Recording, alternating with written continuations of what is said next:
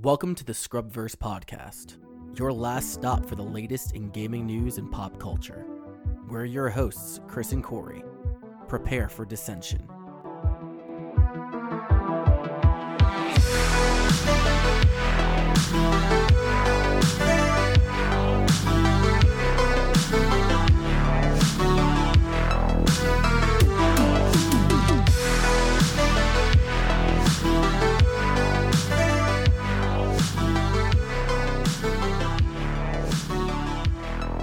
Anyway, did you see this shit? Man, I'm telling you what, man. Wild man. Absolutely out of his fucking mind. I hope he listens to this podcast and tries to get a cease and desist on us, because I'd be like, oh shit. He has nothing. He can't No. He'd be like, they made fun of me. That'd be great because you'd launch our fucking career. But dude, like those guys talk shit on Billy Mitchell. I'm like, yeah, you should hear all of our other podcasts. yeah, fuck that guy. I would say Billy Mitchell is our Randy Pitchford, but we have Pitchford news this week, which we will get into later. There's certain things that have been made aware, arisen, that I have not put. that have not been put in the docket, but whatever, we can touch on it briefly. But yeah, Billy Mitchell's in the news again because apparently two like documentaries that have been on YouTube. One called The King of Con, mm-hmm. and the other one I don't remember exactly what the other one was Perfect called. Fraud Man. That's what it was. They're both made by Dwayne Richards. So yes, The Perfect Fraud Man is definitely like completely done by Dwayne Richard. The King of Con is a fairly newer one that I think he got some help with, because I watched The King of Con. I don't know if you watched any of the documentaries. I watched The King of Con, and The King of Con had a different like narrator. Like it was just like some young guy that didn't have a name, and he was definitely from a different channel, but you can tell Dwayne Richard was heavily involved with it. Yeah, I mean, he was probably producing it or directing it behind the scenes. He just didn't want to narrate it and all that stuff. I mean, his role was more of like the subject matter expert in it. Yeah. But the King of Con, really, really interesting. It sheds to light. How long is it? It's only an hour. It's only about an hour. Okay. The Perfect Fraud Man's 2 hours. And that's like where he just like lays everything out. But pretty much Billy Mitchell found out that Dwayne Richard made or was involved with these 2 documentaries, completely detailing or I don't know how it took this long for him to realize. Yeah, because they've been on the net since at least 2012. So over 5 years. 7 years. One of them 7 years. Almost 10 years, because I don't know how old The Perfect Fraud Man is. But right. like in The King of Con, it like shed to light what was going on with The King of Kong, like that documentary. Yeah. Complete It's so weird that you got to like it's really hard to enunciate the G at the end of that sometimes. Yeah. The King of Kong. But that documentary, complete fabrication, like 100% movie. So we already knew that it was like something really big going on between Billy Mitchell and Walter Day, but the person that Walter Day's crazy. He's out of his fucking mind. But the person that they were following, who was trying to break the 874,000 score for Donkey Kong, was Steve Wiebe. He was in on it too. And apparently the reason, because apparently the reason how they found out that he was in on it is because they allegedly went to his house to see if he was using an actual board and not a MAME board, claiming like these records and shit like that. And they broke into his house. They went through his entire garage and shit like that. But when he was approached about that information, he's like, yeah, man, it's kind of strange. And just like completely bypasses it. And then you later find out that everything was staged. The entire fucking thing was a fabrication. Originally, they wanted to. And you're talking about the King of Kong movie. The King of Kong movie. The actual. We'll say mockumentary now. Yeah. The thing is that they were originally approaching Tim Scazersby, and I'm sorry if I fucked that up, but he's the one that originally broke the 874,000 score 7 years before King of Kong was ever recorded. But they didn't want to go to him because he wasn't popular enough. Billy Mitchell... He wasn't marketable. Exactly. Billy Mitchell was very charismatic. He was under the wing of Walter Day, who was Is he, though? I mean, he's got like this persona. He's very confident in his thing. So I would say yes. I would definitely say yes. But I gotta tell you, like, there are moments in that movie that are just like, oh man, dude, like Billy Mitchell cringy. Yeah, it's super cringe. Like, he does the worst Asian accent when he's talking about the head of Namco and the way that their conversations go. Like the one that likes him. Yeah. The one that likes it. Just wow. Like, don't do it. When he starts, I'm not doing it. I almost did. But like when he starts talking about how he's like player of the century and just he tries to like mimic it. And like at first I'm just like, what the fuck are you saying? You're saying truth? And he's like, tooth. I'm just like, what the fuck are you saying? Like, you don't have to say it with the guy's accent. No, like, you don't. But he did. He did it anyway. Player of the century. Yeah, but man. For backstory, what's going on? Apollo Legend came out with another video announcing that Billy Mitchell had sent out copyright infringements on false copyright infringements on Dwayne Richards' videos. We don't know if they're both his, but he was definitely involved with them. The thing is that the only segment that truly belongs to Billy Mitchell is I want to say it's like a 5 or 10 second video of Billy Mitchell actually playing Pac-Man in one of them. Yeah. It still falls under fair use, but when Dwayne Richard... It's a definition of fair use. Right, but when Dwayne Richard went to appeal it, YouTube struck him down and said, no, this obviously belongs to Billy Mitchell. We can't do anything about it now. So Dwayne Richard is going to court. Yeah, rightfully so. I think he even they got taken down like off the copyright, but somebody, I think it was Apollo Legend or Dwayne, I can't remember which one, he put them back up for people to download. Yeah, so Apollo Legend created a Dropbox or a link through. There's too many requests, so you can't get it now. Really? So with Dropbox, there's a certain point with, I don't know if it's the way you set up the link or something like that, but if you get too many requests to download, it shuts it off. It's like, we're out of there's too many requests. Then like, I got lucky because I have both of them on my computer. Yeah, because when I finally went and watched those videos, I think you sent those links to me like, I don't know, like on Tuesday or Wednesday. And I watched them like, I think it might have been Thursday, and I couldn't get them. Wow. Yeah. That's crazy. Well, I got both of them. I still have to go through the Perfect Fraud Man, but it's really just going to come down to regurgitating the same information. So yeah, all that really matters is that this motherfucker's out of his fucking mind. He's crazy. And he's on 100% damage control. But the thing is, like, we say he's on damage control, but he keeps, like we said, he won't stay out of the limelight. He won't shut has the fuck to be up. It's like the whole thing with Todd Rogers. Like, when he got called out, he fought it for a little bit, and then he shut up. He shut the fuck up.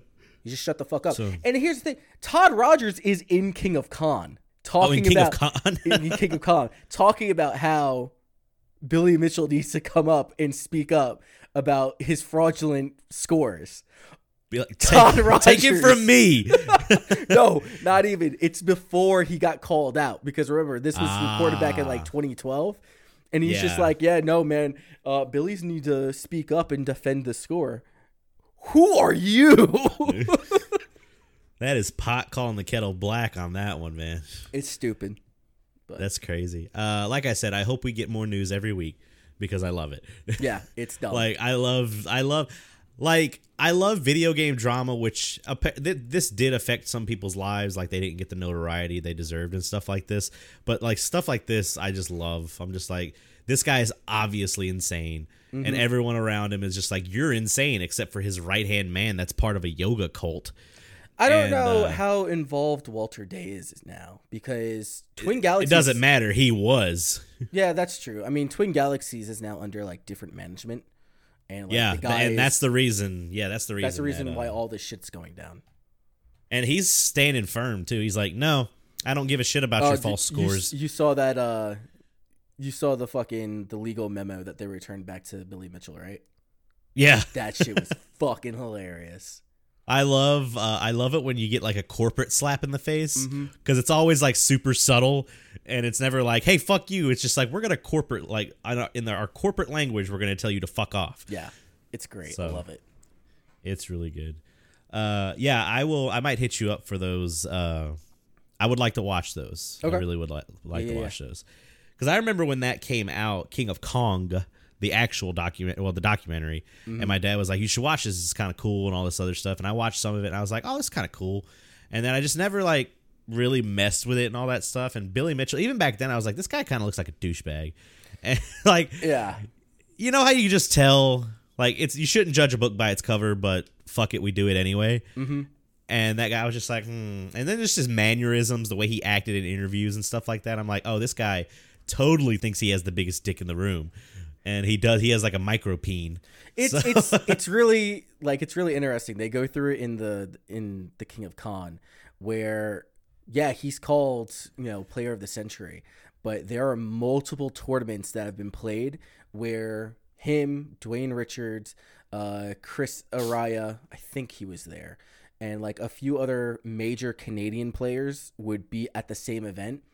Like Billy wouldn't even place. He'd be like near the bottom of the tier with like the other guys that they keep on talking about, like way up there. But it would happen consistently. Like, well, it doesn't matter. He's Billy Mitchell. He's there. He's the face. Like, go watch the documentary. There's so much more that I can talk about it. Like just on how. Yeah. Hopefully they're back up so you can go watch those and stuff like that too. So I mean, they're not back up on YouTube. Try to find it on a Dropbox or some shit like that. Yeah, someone will probably link it to you or something like that. But yeah, I'm sorry. I apologize. I'm yawning nonstop because today we had to do adult things, and when we moved into the house in April, we bought it from a older couple, and we bought the house pretty quickly. Like we got everything rolling and all that. You remember when I was talking about it, and they were moving their stuff out, but they couldn't get everything out of the garage. Like they had like a bunch of, the way the garage is, like when you pull into a garage, a lot of people build shelves on the back wall where you can like put like containers and all that. That's how those are. But they were just, half of it was full of all of their stuff, like Christmas decorations, Halloween decorations, all this other shit. And we finally, like, today was not 95 degrees. It was like a high of 80. So I was like, I'm getting out in this garage and we're getting this taken care of. That's where my arcade cabinet was too. So I finally got that back into the woodworking shop. I found out, so I sold the two boards I have. I had a Marvel vs. Capcom 1 board, and I sold it to TJ. So sad. The thing is, like I said, I wouldn't have been able. At least it's going to good hands, but yeah, I wouldn't have been able to appreciate it as much. Like the minute TJ sent me a picture, because I was like, I'm not sure about the sound, because I thought it was either the TV, like the monitor, or the board sound was messed up. And he messaged me. He goes, "No, the sound was all the way up, and it almost blew my eardrums out."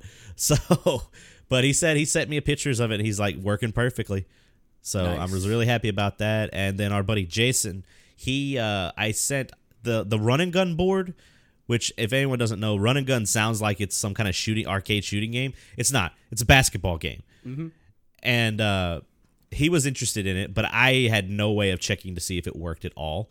So I just sent it to him, and then I said test it. If it works, then we'll go from there. So, but I was also able to get because the reason that I'm no longer kept the monitor in the arcade cabinet is because whenever I turned it on, there was an electrical pop that was super, super loud. And when you looked at the back of the monitor on the boards, there was an electrical arc that would come out. And I was like, I sent a picture to TJ, and he goes, "Yeah, those aren't supposed to do that." So, because you got to be careful with arcade cabinets, man, because they store so much electricity and they could fucking kill you. Yeah. So, but yeah, for those listening, I finally found the official name of what the arcade cabinet I have. I have the Atari Showcase 33. Wow. And the reason they call it the 33 is because it's like almost a 33-inch monitor in there. And apparently it was originally made for an arcade gauntlet game. but there is also, they've repurposed them into Marvel vs. Capcom 2 showcases and stuff like that too. But if you had Marvel vs. Capcom 2, I would never give that away. Oh, I would have kept that. Yeah. I would have kept that board in a heartbeat. Because the board was the blue, the Japanese blue one, and it was JAMA, CPS2, all that stuff. Mm-hmm. So it was nice. But like I said, TJ's a good guy, and I know it's going to good hands. Like, he has a Darkstalkers board, so I was like, yeah, of course I would like get a Darkstalkers board. I love Darkstalkers so much. But no, I've got it. So I've gotten everything taken out of it, all the cords and all that stuff. I'm going to. When we were moving it around, it got banged up in some spots. So I'm going to try. I think I talked about this last week. I'm going to get it fixed, taken care of.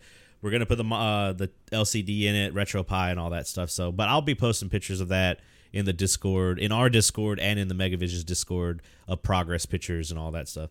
Like I said, all next week, I think the high every day is supposed to be like 75. So I think on next Saturday, it's supposed to be a high of 60, and it's going to be 40 at night. That's so like perfect weather for me.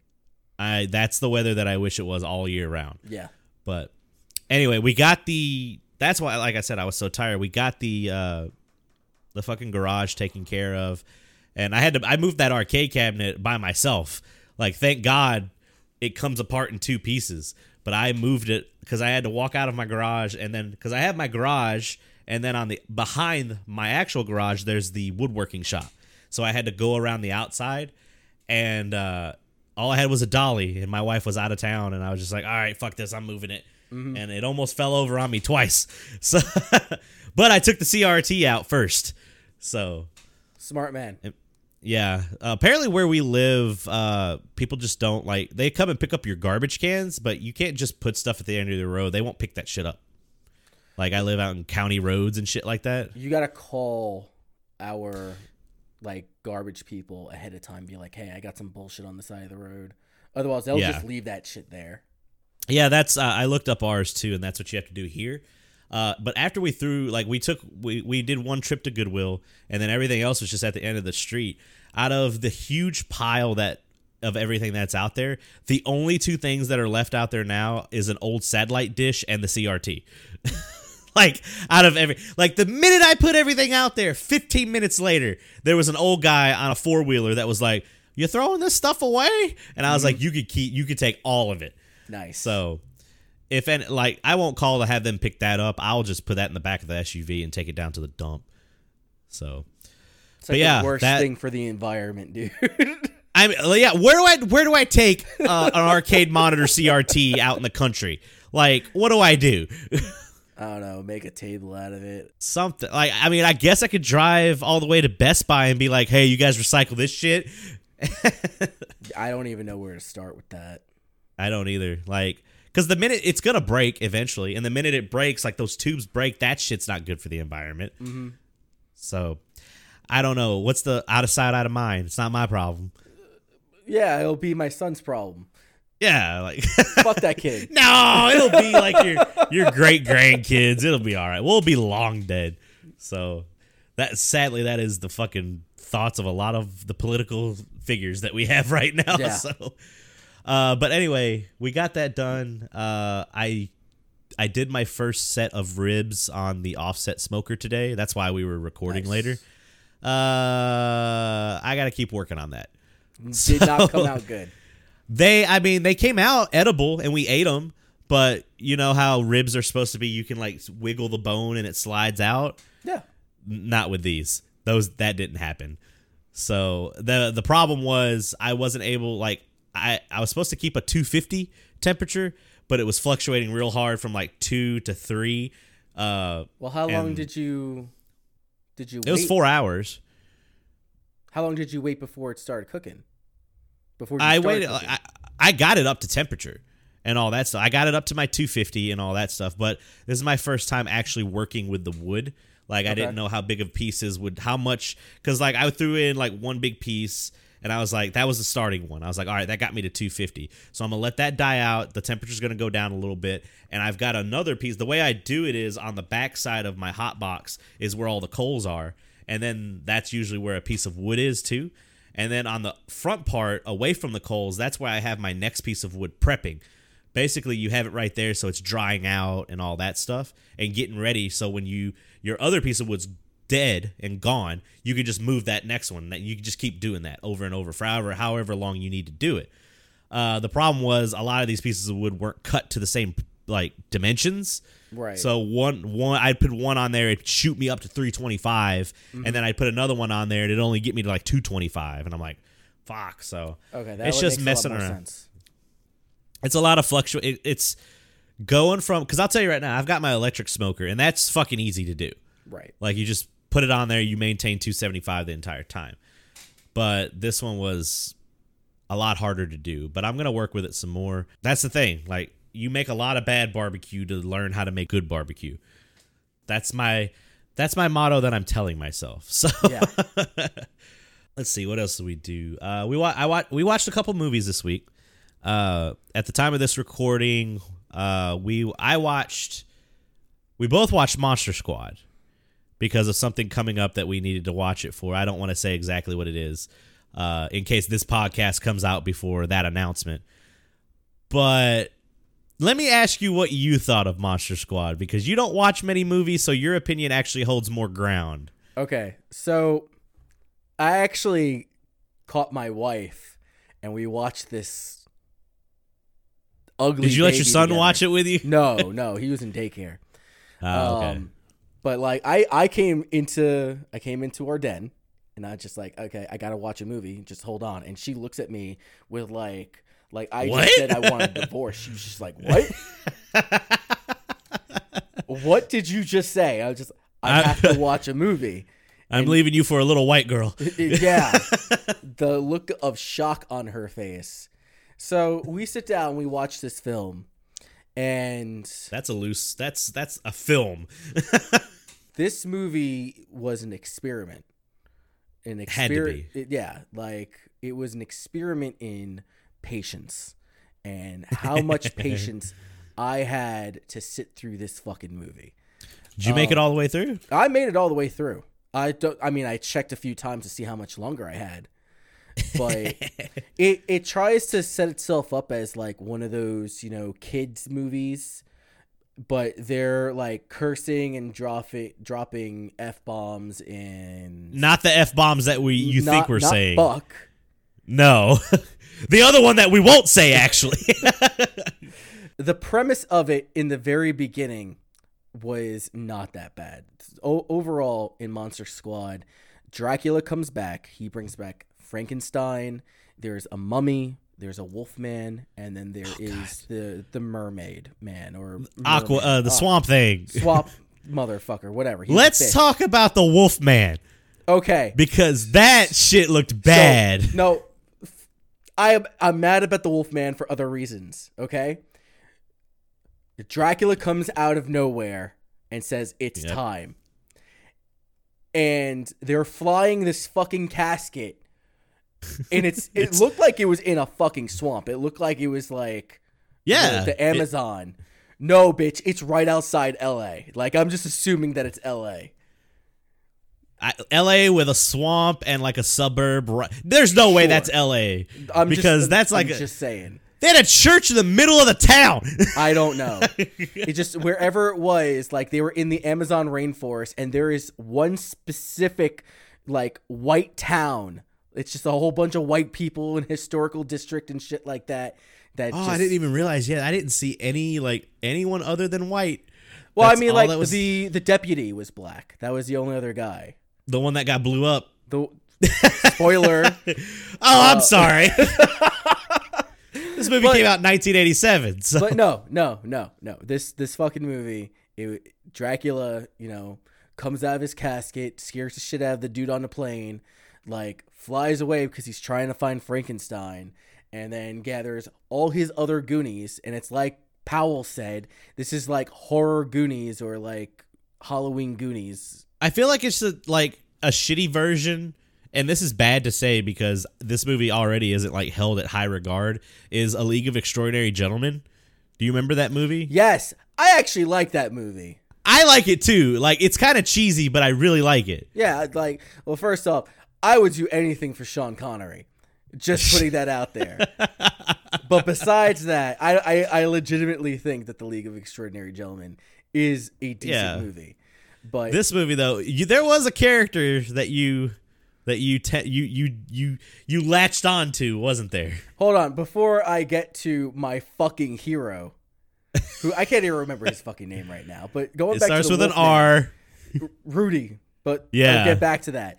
The Wolfman. How does this guy know I'm a werewolf? You have to lock me up. That's exactly what my wife said. Fucking out of nowhere, just comes into the police station. Now he knows he's a Wolfman.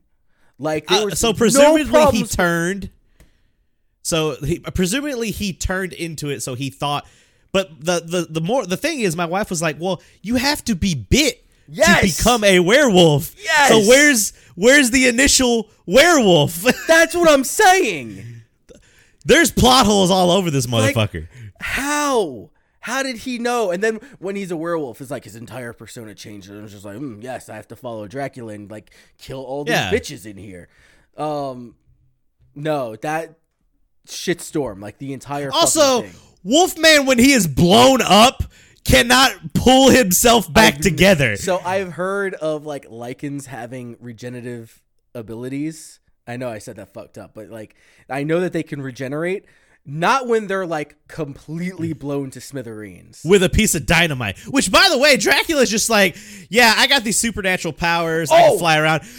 My best weapon is fucking dynamite. How does he know how to use like modern technology? Like he is like the EOD guy in the entire group using shit that didn't exist during the 1850s. Like I don't understand it. Explain to me. So you remember where he's listening for like the amulet in that house and he gets the hammer from Wolfman, which I don't know why Wolfman was even there. That bad cut? Yeah, it was a real bad cut. Like he hit the wall and nothing happened, and then for a split second, then this giant crack comes out of nowhere.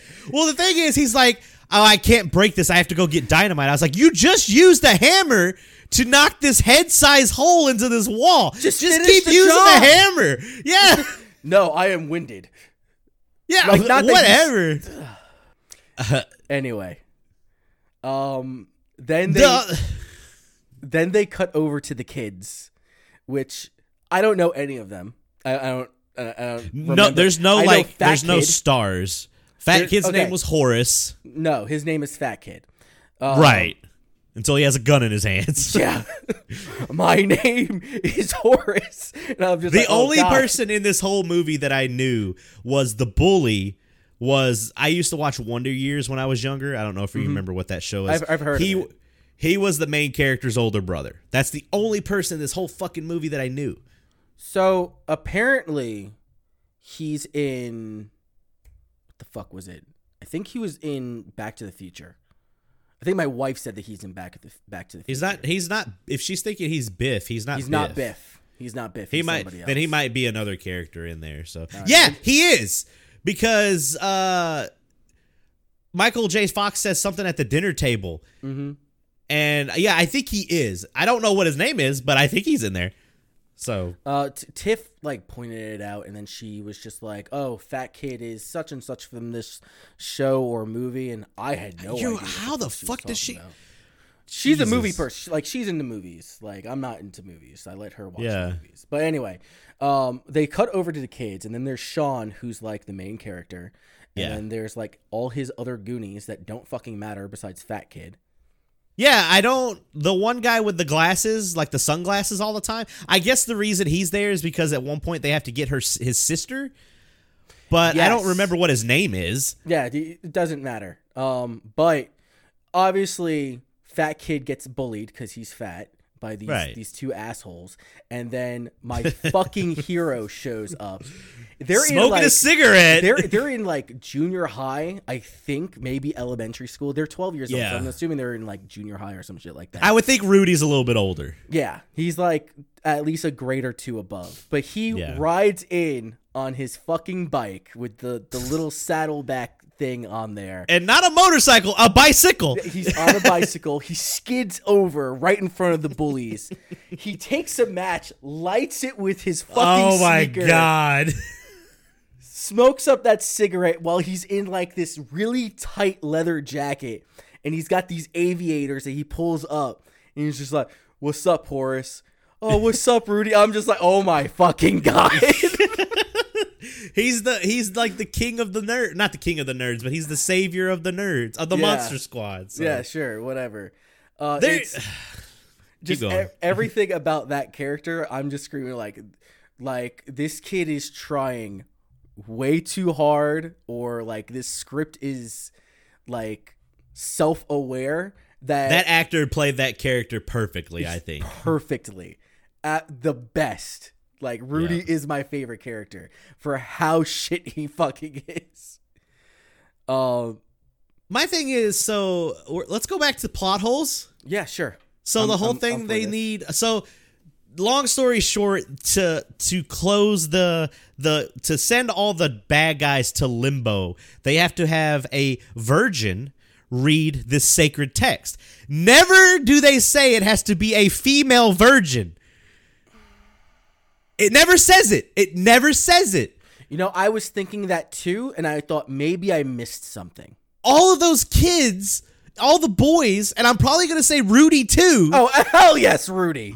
They're all virgins. But this whole time they're like, let's get whoever this fucking kid's name is, his sister, you know, she says she's not a virgin. Oh, come to find out she read the text, which is all in German. So that's why the German guy's there to help him read it, which, by the way, you like the little Holocaust nod they did? Oh, yeah. Oh, and he was just like, I know monsters. I know monsters, and shuts it, and you could see the tattoo on his arm. But again, I was like, he's German, so I guess maybe he's German and Jewish, so maybe that's why he has a tattoo on. That's who was killed. They all lived in Germany. They're all they all speak German. They were you're right. German. Yeah, you're right. But yeah, there's so many. This movie has a 7.1 on IMDb. No, it doesn't. Yes, I'm looking at it right now. No, are you 67% on Rotten Tomatoes, which isn't bad for Rotten Tomatoes. No, it's not. 61% on Metacritic, and 93% of people like this movie. I think we're the anomaly. I think that everyone knows that this is a joke and we don't. Like, we were not in on it. Yeah, we're not in on it and we don't understand. Like, and now we don't get it. So I have a question. Like, are you going to go watch this movie again before we do the podcast? Yeah, I have to. I have to take notes. I'm gonna do it again. I'm gonna watch it like 1.5 speed. Yeah, I'm gonna probably watch it again tomorrow, and then there's one scene. So when Frankenstein shows up and Dracula tells him go kill the kids and get the book. Yeah. Like in the movie, like there's this book that belonged to fucking Van Helsing. Van Helsing, and he wanted to get the book back so that he could protect himself, because there's a way to get rid of Dracula in that book. Well, when Frankenstein goes and finds them. There's Sean, the little shit. Yep. There's Horace, fat kid. Rudy is like off in the distance. The little girl, Sean's little sister. She's great. I loved her. She's fucking hilarious. And then Frankenstein. Yeah. There's 6 kids. But in the scene where they start taking Frankenstein with them and they walk into the sunset, there is 7 kids. Oh no, there's Eugene, the little boy with the beagle. But he wasn't there. He's always with them. Then I'm missing something. Like I said, I have to go back and rewatch it. But my wife the whole time was like, he's not there. My wife the whole time was like, if this dog dies, I'm done with this movie. Which I will segue in. The other movie we watched was The Gate. Okay. And The Gate is a movie that came out in I don't remember, 90. It came out the same year that the movie Ishtar came out. That's the only thing I know. The Gate came out in 1987, same year. Okay. This is one of those movies where it's like, you know how Gremlins is like a quote unquote scary movie, but it's not like you could let a kid watch it that like, do you think it's a scary movie? I've never watched Gremlins. Okay, so my wife has, and she says that it's just angry Furby. It's exactly what it is. Okay. But it's one of those movies that, and I take this from Red Letter Media. Jay had said this from Red Letter Media. It's one of those movies where it's like horror, but it's like entry level horror, where you could show this to like a 10-year-old and they'd be like, oh, that's kind of funny. Let me start watching these other kind of movies that are in this genre. That's what The Gate is. The Gate's like that too. Basically, you would love The Gate because there's a guy in there named Terry, and he's a huge metalhead, but he's also like a super fucking nerd. Fuck so so what happens is in The Gate, did you ever watch the Blade movies? I think I've seen them all once. The bad guy from the first one, the actor's name is Steven Dorff. It's a young Steven Dorff in this movie. He's in it, and basically, mom and dad go away for like 3 days. His older sister is in charge, but their tree in the backyard, the mom and dad get the tree cut down because it's dying, and that was like the tree that had the clubhouse on it and all that stuff. Well, come to find out, there was an entrance to hell underneath it. So, of course, yeah, of course there is, and it's got very good like. Some of the effects you can see like, oh, that looks a little rough, but I really liked it. My wife was like, this isn't a good movie, but it's better than Monster Squad. So I mean, there's a lot of things in my mind that's better than Monster Squad. Like I said, maybe. Oh, the other thing I was going to say about Monster Squad is the guy that wrote one of the screenplay writers was, of course, the director, which is Fred Decker, and then also Shane Black. I don't know if you know who Shane Black is. I've heard that name before. He wrote the newest Predator movie.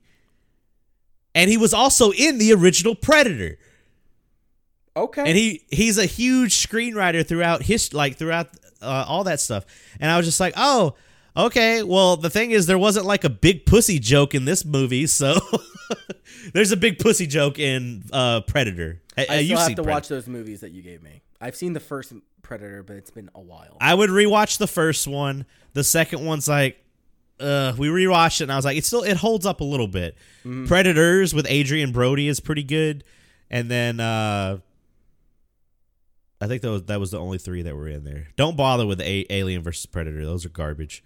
Sadly, Tiff is going to make me watch it regardless. I don't know how they took 2 amazing franchises and turned them into shit. Tiff is a huge Alien versus Predator fanatic. The comics are amazing. She has the comics. The omnibus comics are like those are fucking phenomenal.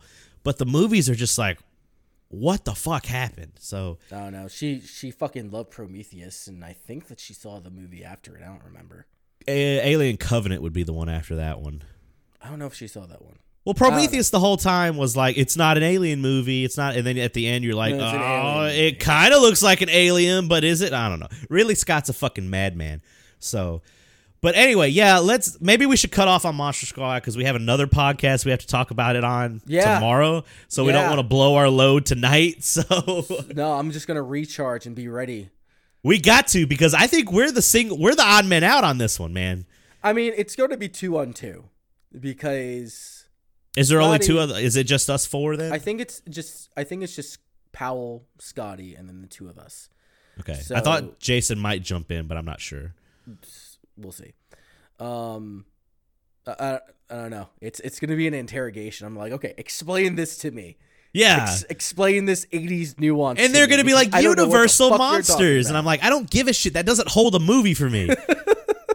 Goonies is better than this, and Goonies is a good movie. But I've never seen the Goonies. I liked Goonies. It's got a young Sean Astin in it, so. Sure. What else did I do this week?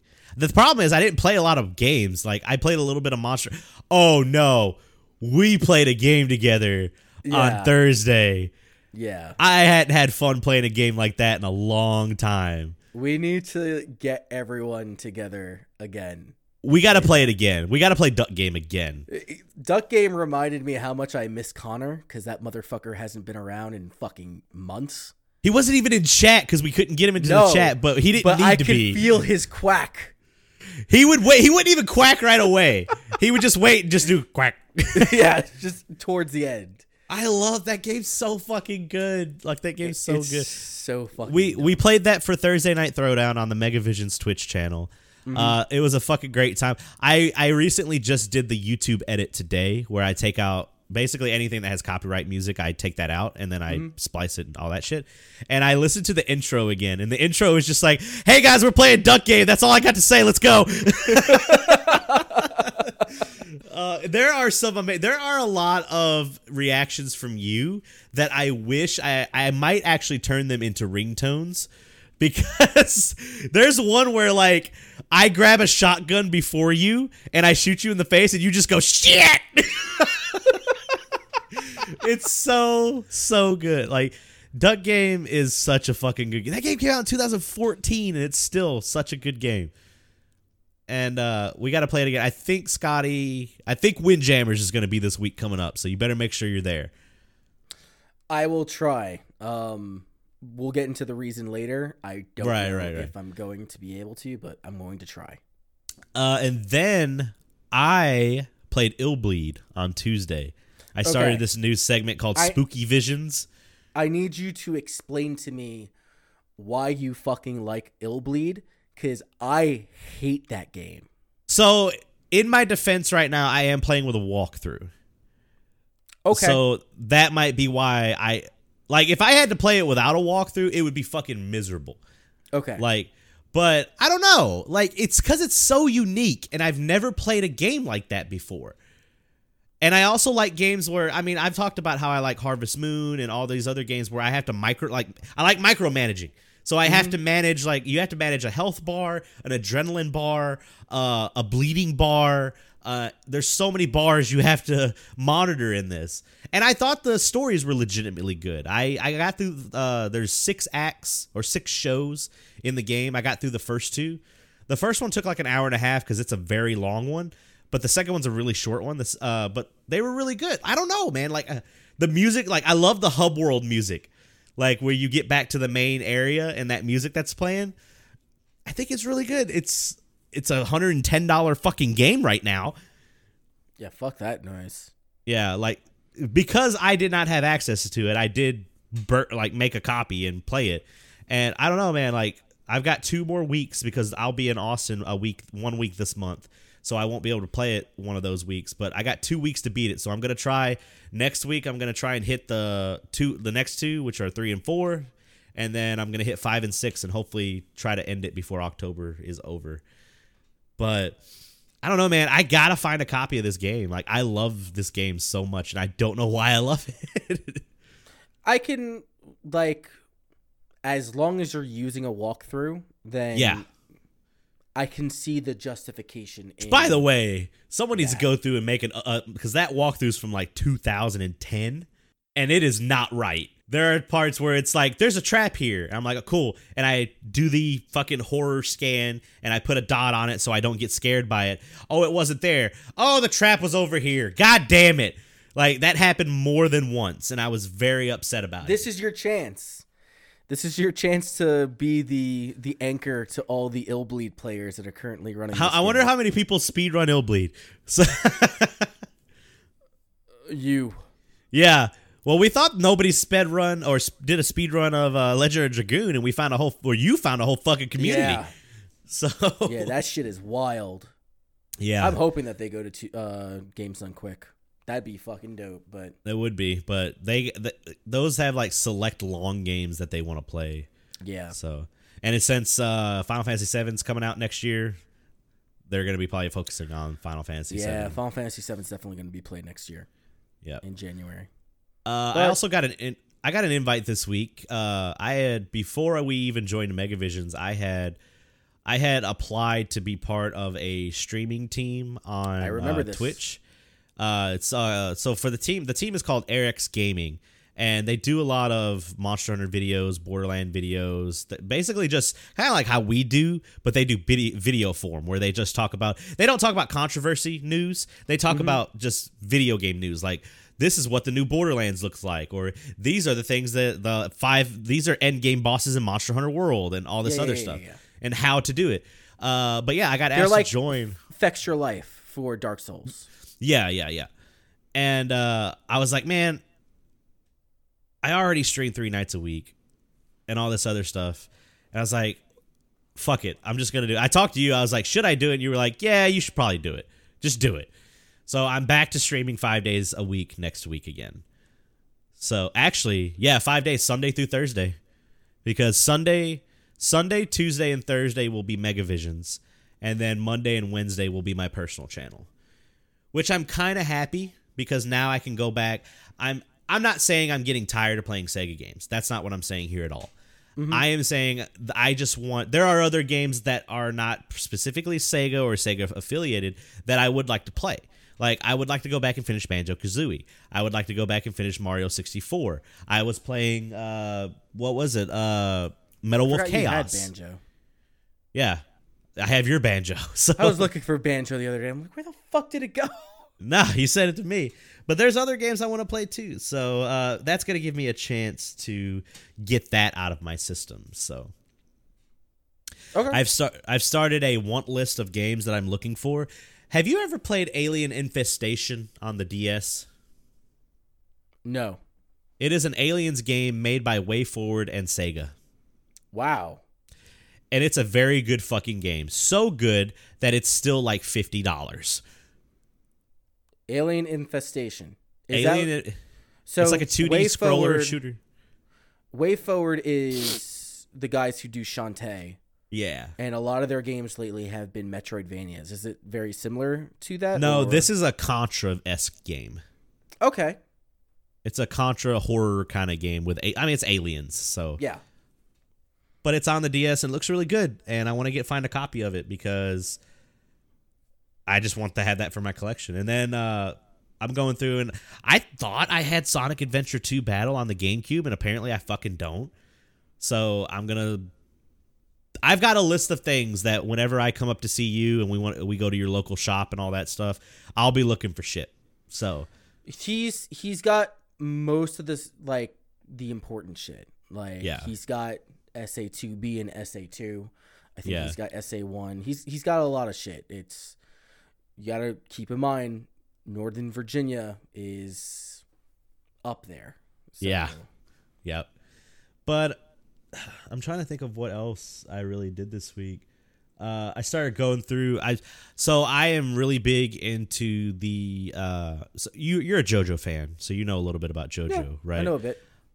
Did you know that Iraqi has been periodically every couple months he's been putting out a hard copy of his mangas? Yes. On Amazon. Well, I kind of I've been collecting them. I have all of part 1. I have all of part 2. I'm almost done with part 3, but I fell off of that really hard. I used to buy one, like, I would buy one every payday up until it got to the point where I had to wait for the pre-orders. Mm-hmm. And I fell behind really hard. So I've realized that I'm going to start buying those every paycheck now because I got to get those back up. And I just started going through my mangas, and I was just like, God, they're still in boxes. I haven't unboxed any of my books or my manga and stuff like that. So it's basically because I haven't built bookshelves yet, and I don't want to buy any more of the ones from Walmart because they're shitty particle board, and they just start sagging in the middle, especially when you have a whole row of fucking hardbacks. That's what I'm fucking going through right now, because a couple of years ago I bought the Walmart ones, and you can see the sag because I've got 100 fucking discs on every single shelf. Mm-hmm. Yep. And I'm like, if I were ever to buy them again, I would have to put some kind of supporting beam in the middle of each shelf. So, but no, I'm going to eventually start building the bookshelves. But another big thing, a big hefty boy came in this week. Something that I pre-ordered 2 years ago. Yes. From firstforfigures.com. My Shovel Knight statue came in. And it is, I gotta go get it. Hold on. Okay. This boy. That's a big is bitch. A huge boy. This is my fat little man. So, I guess I should just show it. Like, I don't know if I will actually do a clip of this, but just to show you, that's my boy right there. That thing is huge. It is humongous. So, I would say it's a good foot, right underneath a foot tall. How much does it weigh? I haven't weighed it, but the base itself is heavy. So it comes in 3 parts. So it comes with interchangeable heads, Okay. So if you bought the more expensive version, there's like a fish head in the game that you can have at one point, and it's just a little magnet. There's a magnet right there at the bottom, and there's a magnet at the base of the neck, and it just I'll get it on camera. You just slide it in, and it holds. And then the body is a piece, and then this fucking base, which the base is awesome because it's numbered. There's only I think you're 26. There's only 350 of these, and I got number 26. That's dope. So, yeah, I pre-ordered this bitch super early, and I love it. It cost me, I think, $330, but it's not bad for a statue of this quality. Yeah. They like triple fuck. So, it came in a FedEx box, which was in a FedEx box, which was in its box, and then you got to this in styrofoam padding. So, yeah. You open it up, and it has the little business card of the person that quality checked it, and they signed it. So, yeah, they got I linked it to you. They got a lot of Sonic the Hedgehog and Tails fucking statues. I gotta look. They're like 5 Hunskies. Yeah. There's a place near me called Painted Visions, and while they primarily deal in Magic cards or card games and comics, they've got a few statues, and they've got some Sonic and Kirby shit that I'm really interested in. Ooh, I like Kirby stuff. They give you this authenticity card. Nice. And it's like a fucking credit card. So, That's cool. Yeah. And then you go onto the website, and you can actually register your product so that they know that you have it, so that they can kind of see everybody got theirs. Mm-hmm. And also, if anything ever happens to it too, you have some kind of insurance for it too. Okay. To a certain point. Yeah, because I'm about to say, it's I don't think they're going to make another statue. No. So if you were to open it and be like, hey, this is fucking broke or something like that, you'd have to contact them, and they'd be able to take care of it. Okay. But, oh my God, it's the most expensive figure I've ever bought. I think that was the most expensive one. But it is 100% worth it. The attention to detail is the parts where it's obviously chainmail, they textured it to where it feels like chainmail. Nice. And it's so great. That was my most successful tweet ever. I think that tweet ended up with 750 likes and 100 retweets and all that shit. So I felt, coming from a guy that gets maybe 3 retweets and one of them's usually you, that that felt pretty good. But yeah. Sunday, yeah, because we recorded on Saturday. Sunday, what did I stream on Sunday? I streamed Sonic Adventure Battle 2. Yeah. And I still like that game. I played through the hero part, and that last level fucking sucks with the gravity shit with Sonic and all that. And the Crazy Gadget is a bitch. And then the Tails levels suck too. I don't like the Tails levels. I could deal with Tails levels. I hate Knuckles stages. Knuckles stages are the worst. I just like being able to fly around and just, it's kind of quote unquote open world. It's fun, but the Egypt one was bullshit. Yes. That one's the one where you have to go to different rooms. Keys. Yeah, that one took a while. But I've been thinking about possibly taking a day to actually finally work on my Sonic tier list thing that I talked about. Oh yeah. Because I know I don't like Sonic Adventure 2. I know I don't. But watching you play it, I'm just man, you're seeing it through somebody else's. Yeah, exactly. I'm you're watching somebody else play it. I'm just you're missing all the shit. Get the sunglasses. Oh yeah, I forgot about the sunglasses. They just allow you to see stuff that's hidden, little secrets. They're required in order to complete hard mode. Okay. We'll put that on the back burner since it's October now, but I would like to play the dark side and then finish the game fully. So yeah, that's all I got. I think that's basically all I did. Before, I'm just looking at it. Did you see Demon Slayer's coming to Toonami? No, I did not. Yeah, the trailer dropped, I think, yesterday, showing the Toonami promo. Nice. Everyone who doesn't have Hulu can finally watch it. Basically, yeah. Also, did you see the link for that fucking Lupin the Third movie? Okay, so I don't like it. Really? I don't like the way that it looks. It looks so good.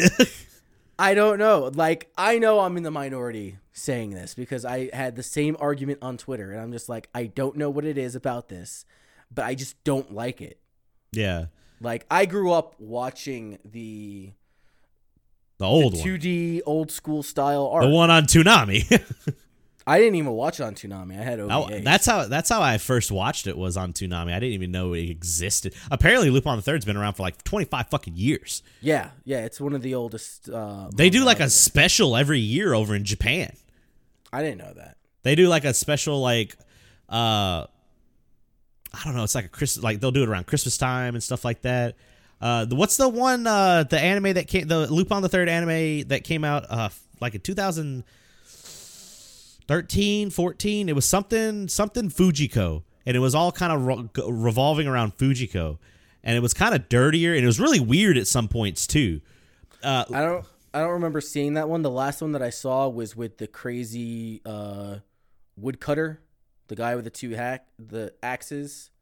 Yeah, I do remember that. Not the woman called Fujiko. I don't know. It was a really good one that came out. So, but I would definitely recommend checking that out. But yeah, I'm super excited about it because I love Lupin the Third. I love how goofy he fucking is. There are tons of movies. Yeah. And just tons of specials, man. So I think like my biggest issue with it is that I don't like the 3D art style. I don't like the animation. Like, something is just off to me. I don't know. I'm usually a stickler when it comes to like that stuff, and even I was like, "This looks really good." I did see a tweet that someone was like, "Why is David Lynch? David Lynch is the guy that made Twin Peaks and all that stuff. Why is he choking Lupin?" And then I had to go look at a picture of David Lynch. I was like, "Holy shit! It looks just like David Lynch." Yeah, I saw that tweet, and I'm just like, "That's pretty cool." Anyway, I can't find this. Someone will probably correct me, but yeah, it's a really good time to be an anime nerd. So, yeah, that's it for my week, man. I had a little not necessarily busier, like, because Monday was closeout. Yeah, and I slept for like 3 days, and then after I came back to life, I did a bit more of an in-depth look at the North American and the Japanese Sega Genesis Mini. Right. I was the douchebag that went out and bought both. I'm still waiting on my Tower of Power to come in, which is probably going to come in when I'm away from home. Fuck all them. Don't worry about what they say. You do what you want to do. At first I was really hype for the Japanese release, because it had the Yu Yu Hakusho fighting game. And I love that game. I think it's called like Battle for the Demon Plane or some shit. It's like that. four players too, right? Yeah, you could put a multi-tap in there and have 4-player battles. And it's just a very straightforward fighter. You got your light punch, your light attack, your heavy attack, and then you have your guard button. And that's all that game is. But it's all the characters are very varied. It's just a shit ton of fun. However, the Japanese Mini has, I want to say, like 15 different RPGs and strategy games that are not translated. That you do not speak fluent. That I do not speak.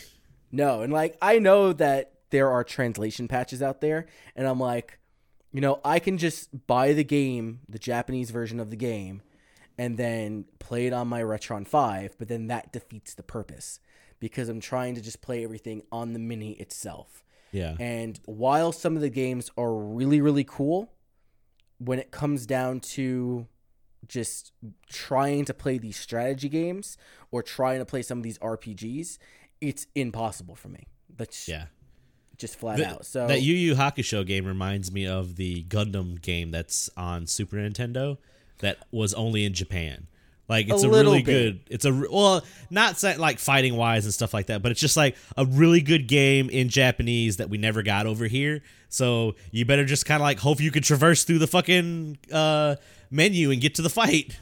Yeah, I mean so I own that game. I forget what it's. I think it's called Endless Waltz. That game is fan-fucking-tastic. It's great. It's by the same guys that did the Mighty Morphin Power Rangers fighting game. Yep. That game is so fucking good. But as far as the Yu Yu Hakusho game, there's 2 fighting games I know about from that era. It was one for the Sega Genesis, and then there's Final, which is on the Super Nintendo. Both of them are outstanding, and I'm very surprised how popular it was in Japan for it to rate coming on to, you know, the Japanese mini. Like, yeah. Of any game out there, you chose an anime game, and it was the Yu Yu Hakusho fighting game. So I'm very impressed with that shit. What else? Our D&D campaign got canceled because everyone's going fucking crazy, and it's right before my vacation. So buddy of mine came over. We played Champions of Norrath, which is based off of the EverQuest. I played the shit out of that game. So I played Baldur's Gate Dark Alliance first. Yeah. And Champions of Norrath is a prettier game. I don't think that it's as good as Baldur's Gate. Did you ever play Dark Alliance 2? Yes. You know that I don't know what the price of that game is now, but that game used to be like fucking $60. Like, I think it still floats around there. Like both Baldur's Gate games for the Xbox specifically are rather expensive. I don't know off the top of my head right now. Yeah. But yeah, they're still up there in price. But Champions of Norrath, that's okay. That'll probably be like a once in a while thing. Yeah. I finally got around to playing Oninaki. I remember when we did the marathon that had just come out, and I was super pissed because I got the digital version, vice the physical copy. Mm-hmm. But that game is weird. So it's made by Tokyo RPG Factory, which is a subsidiary of Square Enix. Yeah. Usually they do traditional turn-based RPGs like I Am Setsuna or Octopath Traveler or Lost Sphere. This one is more action-orientated. You are this, I guess you could say, like, not necessarily a samurai, but you're this warrior called a Watcher, and you can commune with the dead. And what you have to do is you have to bring lost souls back to heaven, more or less. And you have to eradicate all the souls that are just beyond saving. And you'll have these stands. I forget what their actual name is, but they're essentially stands with different abilities. So you start off with the katana chick, and she has like these thrusts, and she's very dodgy and shit like that. And then later on, you'll pick up the spear guy, and he's heavy, he's more defensive. Right. Instead of dodging around, you're able to jump, and he deals more heavy damage. It's okay. I'm not going to say that it's great. I have to look at more of the dialogue because I know that a lot of games from Tokyo RPG Factory get some shit because they're very grindy and they're very slow. But the storylines are usually quite good. Maybe not necessarily in Lost Sphere, but in I Am Setsuna I enjoyed it, and definitely in Octopath Traveler. Oninaki needs a little bit more time, but I'm liking it. It's okay. Have you played Untitled Goose Game yet? No, I have not. I have not played the game of the year. That game is fantastic. I love that game so much. Well, you like fucking with people in general, so that game's right up your alley. This game was made for me. I'm not going to get into too much detail because it's fucking everywhere. Everyone knows what it is. Everybody's talking about it. Everybody's streaming it. It is. All I want to say is that people have made a D&D stat block for the goose. Oh my God. And it's perfect. It's absolutely perfect. I wish my phone was on so I can like talk about it, but it is the best. Like, he's able to like smite people when in order to defend himself, and he's like tricks people, casts friends on people, has heightened evasion. I love how that game just started in a Facebook group. Yeah. They're just like, goose are funny, aren't they? Yeah. I just love it. I'll need to pick it up. About it. You need to. It's great. I mean, I bought a big fucking TV now, so that's why the camera angles are different. Is that a curved monitor? No, it's not a curved. It's just a normal. Okay. It's a regular ass monitor. Yeah. Before jumping onto the podcast, I played 2 games. One of them was One Step from Eden. I finally got into the beta. Nice. That game, like, it was a good game before. That game is fucking great. Oh, has it changed a lot? Because I remember I streamed it back when I had the demo. They've expanded on it. When you play the demo, it was just like that ice area, and there was the bitch with the icicles that would kill you. They've expanded on it. There's like 8 different characters now. Oh wow! New enemies, new spells. I mean, if you're a fan of Mega Man Battle Network, you need to check out One Step from Eden. It is a gorgeous game. I've been following the developer. Wherever he goes, he went to GDC, he went to fucking Tokyo Game Show. He's been winning awards for the games, like left and right. It's a high quality game. I really am trying to find something that is wrong with it, and it just comes. I can't. Maybe like writing errors. That's it. Yeah, because you've been following this game before you even met me. So yeah. When I first heard about One Step from Eden was last MagFest last year. And it was one of the first, it was our game of the show. Yeah. It was best in show for MagFest. And I'm hoping that we get to see it again because it's so fucking sexy. Oh man, what if we see that in Fiction Sphere at MagFest this year? I would love to see Fiction Sphere too. Yeah. Fiction Sphere. They reached we talked about it before, but they did reach their Kickstarter goal, so that's good. Yeah, luckily, because it came through there right at the end. Yep. And then there's a game that I want to play with the Megavisions crew. It's called Think of the Children. So think of the children. You are the adult. You are a parent, and you have a child. When I was playing the tutorial, I'm like, okay, this isn't all that bad. So they give you little missions based on what it is that you have to do. I can't get past the first mission because my children keep on dying. And I need more parents to keep an eye on the children with me. So you just need more people to play so I need more people to play so I can win.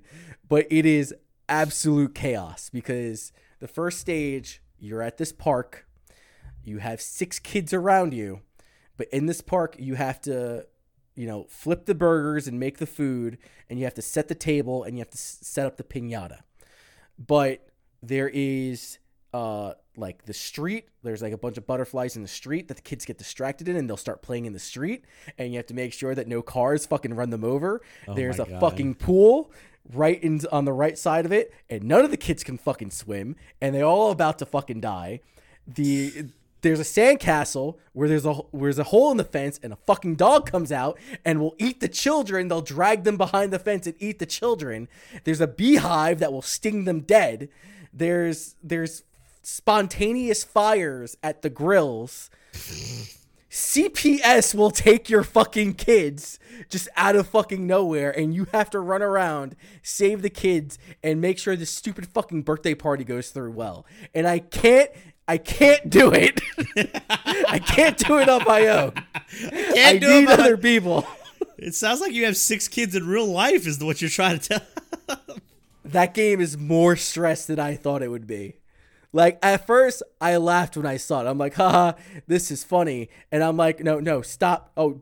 Like, my first shock was the kid was playing in the street. I'm like, no, sweetie, we need to come back. And then a fucking car comes out of nowhere and launches him. Oh, shit. And I'm like, what the fuck? And then CPS drives by, and they've got, like, this giant, like, rape van come out of nowhere. And he comes out, and they see the kid, and they drag the kid into the van. And I'm just like, I'm right here. They did nothing. It was terrible. That game is the worst. It's a really good game. Like it's very competently made. But one person, it's impossible. But one person, it's impossible. And they gave me like, oh, 2 of your 6 kids survived. You passed. I'm like, what? That's not even a pat. That's not even like a D. That's jail.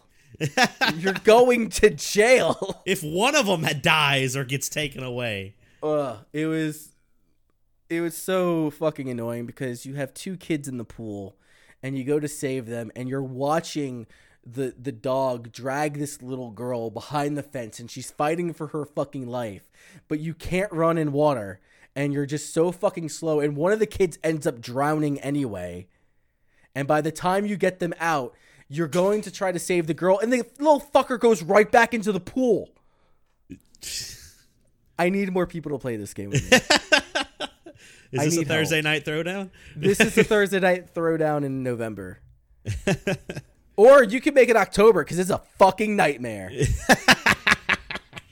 It's a horror game in disguise. Yeah. Oh, that's anyway, good. That's my week. Yeah. It looks just to recap, it looks like Dark Alliance 2 is going for 43 complete. And Okay.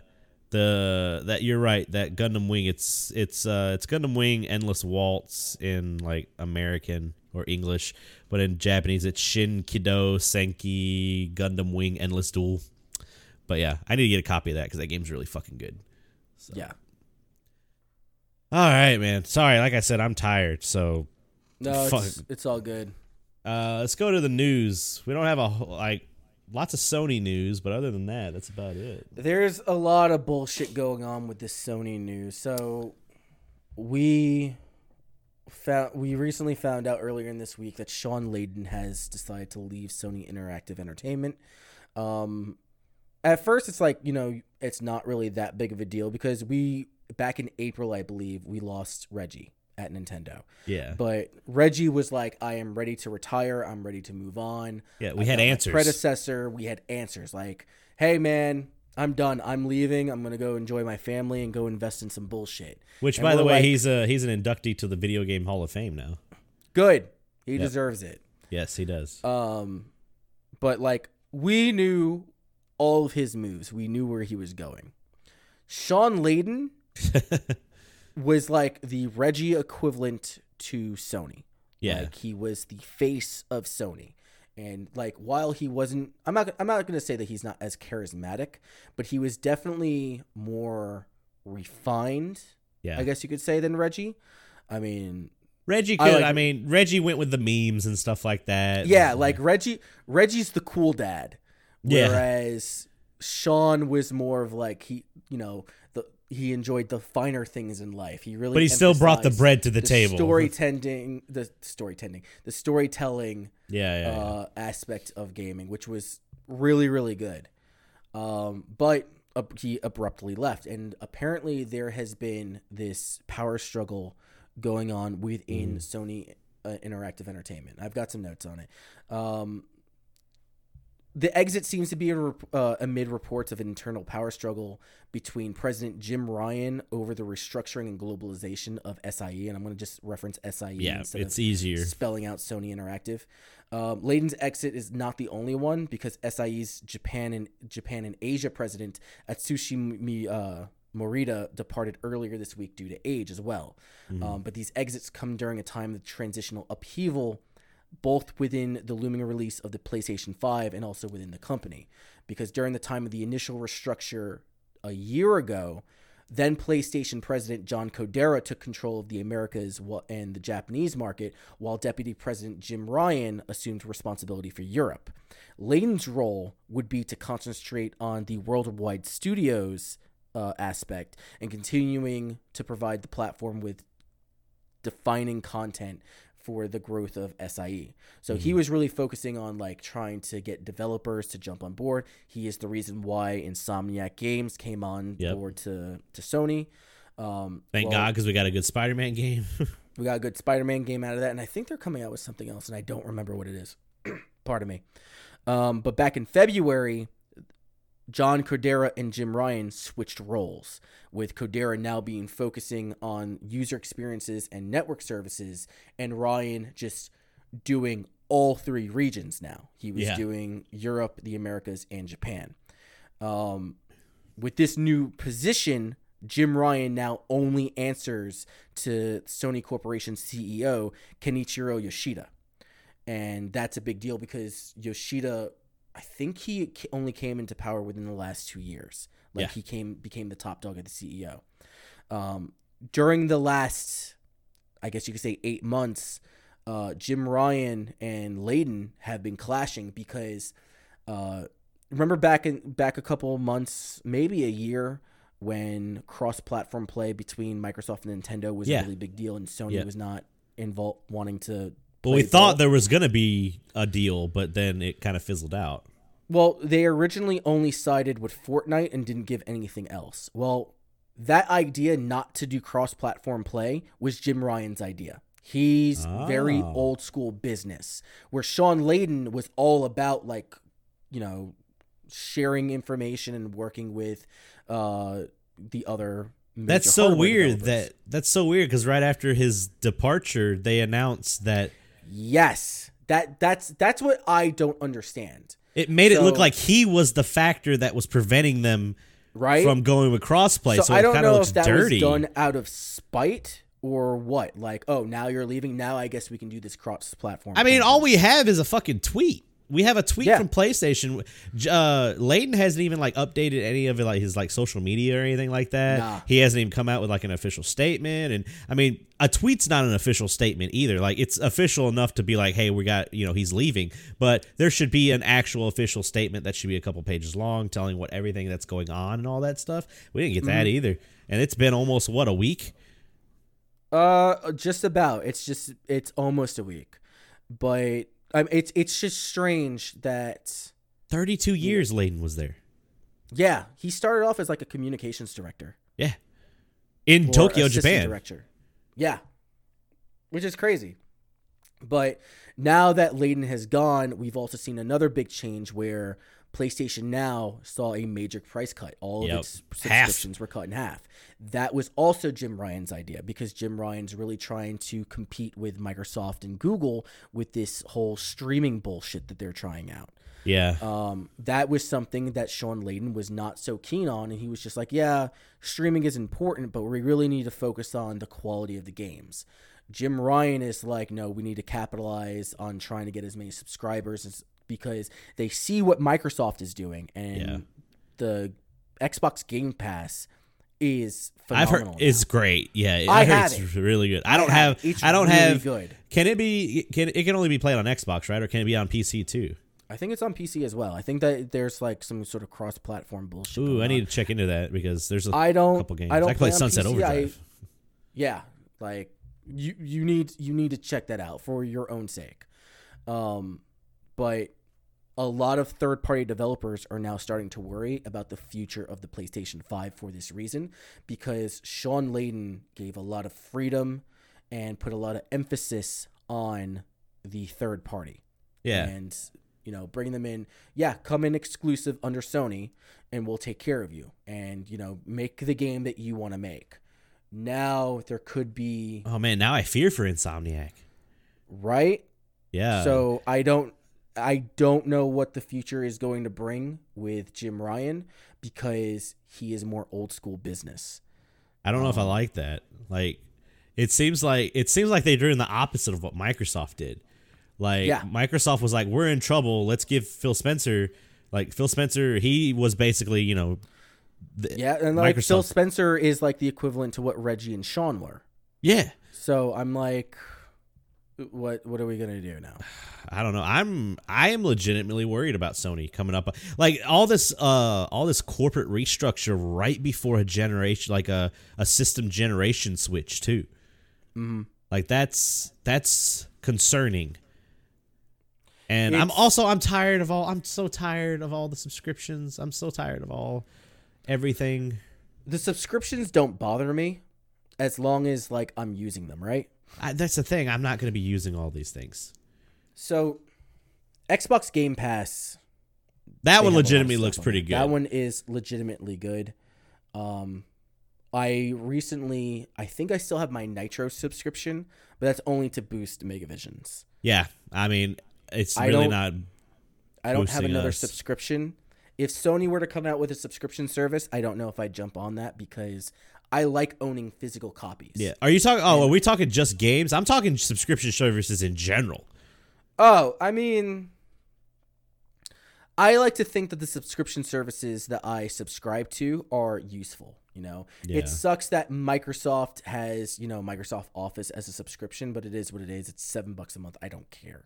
Yeah. Spotify, I pay $15 a month to have a family plan. Hulu is the only one that I pay for out of all the video ones. And then me and my buddies will share Netflix or some shit like that. Yeah, it's just, I don't know. My thing is I keep justifying as long as it's cheaper than cable. But the point where it's no longer cheaper than cable and then you realize you're not watching everything. Like, I have Hulu and I have Netflix. That's strictly, mostly for my wife. She watches those. I have Google Play, which gives me YouTube Red for free. I would never actually, I don't know. I like YouTube Red because I hate fucking ads. They're wasting my time. Yeah. And I used to think it was just like, oh, let me do YouTube Red for a little bit. Maybe I'll watch what's that fucking Karate Kid spinoff? Cobra Kai. I'll watch a little bit of that, and that's a good show. And then I'll get rid of it. And then I dropped YouTube Red, and then the ads came back. Yeah, and you're just like, fuck this. And I'm like, fuck this noise. So yeah. I also have YouTube Premium. That's what it's called now. Yeah. If anyone says that they get YouTube Premium for the shows, they're a fucking liar. Yeah. You get it. I get it because I don't want ads, and also I know that my people that I watch are getting supported through that. Like they do get a percentage of it. So, but I don't know. I have Crunchyroll. I've had that forever. I can't remember the last time I watched an anime on that. I mean, so I don't have Crunchyroll. I have Crunchyroll, but I don't subscribe to it because I don't mind the advertisements. They show the same 3 ads though. Like 3 times in a fucking show, which at the beginning, in the middle, and right at the end. And it's right at the end. I mean, that can be annoying, but honestly, I don't want to drown myself in subscriptions because it's just another reoccurring bill. So if I'm looking at what Sony is doing, you have to give me a reason to play it. I needed a reason to play my Xbox. Xbox Game Pass. A lot of stuff that's coming out on the Epic Game Store is also coming out on Xbox, and that's my justification. Yeah. Well, I guess the first justification for this Sony one is at least it's been cut in half. It was $20. Yeah. That's a lot for a subscription service. That's a lot for compared to everybody else. Yeah. I don't know. Like we said, we have a couple articles talking about some of the older stuff that's been going on, like. You talked about it earlier when they were talking when Jim Ryan and all that stuff were shifting, but I don't know. We just this time's gonna tell with this one, so we got to see what happens with Sony. So it's gonna be about a good 2-3 years before we see what the actual playing field's gonna look like. Yeah. This was one that came out of fucking left field. I was reading this article and I was just like, what's going on here? So the next article we have is collectible company NECA, which is I didn't write it's down in the article. I'll get to it. But they have bought Loot Crate. So apparently Loot Crate's back. And Loot Crate is back. It's so weird because I love the way this article starts this off. It says bankrupt gamer and geek subscription box service. I'm like, that's a little harsh. Like, yeah, they're bankrupt, but you don't got to throw it in their face nonstop. It is what it is. But yeah, they've received a lifeline from none other than Elvis Presley, which we'll get into that. Joel Weinschenker. Weinschenker is a controlling owner. I don't know if that's right, but I totally would want a name that has Schenker in it. Right. This guy just like has his hand in a bunch of different fucking pots. It's so weird. Yeah. So he's the controlling owner of Graceland. Yeah. He's a partner with Elvis Presley Enterprises. So weird. He also owns NECA Incorporated, which produces a lot of X-Men, Star Trek, and Batman. A lot of Godzilla figures too. A lot of Godzilla figures. Like they do a lot of, different things. Yeah. So they're all in like the Comic-Con scene. Like that's just what I'm going to call it. Yeah, because with all these, the article goes to talk about like with all these subscription services and all this stuff coming out, they're like, this is a great time to be making figures because we don't care about everything going digital because everyone still wants figures. So I don't know. I think he said he's got big plans for Loot 2.0 apparently. Yeah, his quote is, "It's going to be Loot 2.0. You're going to see it as a platform, not just as a crate.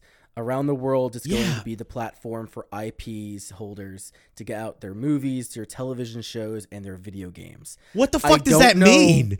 What that fucking means at all. Like, is he going to become a video game producing company? Is the Loot Crate going to be like... No.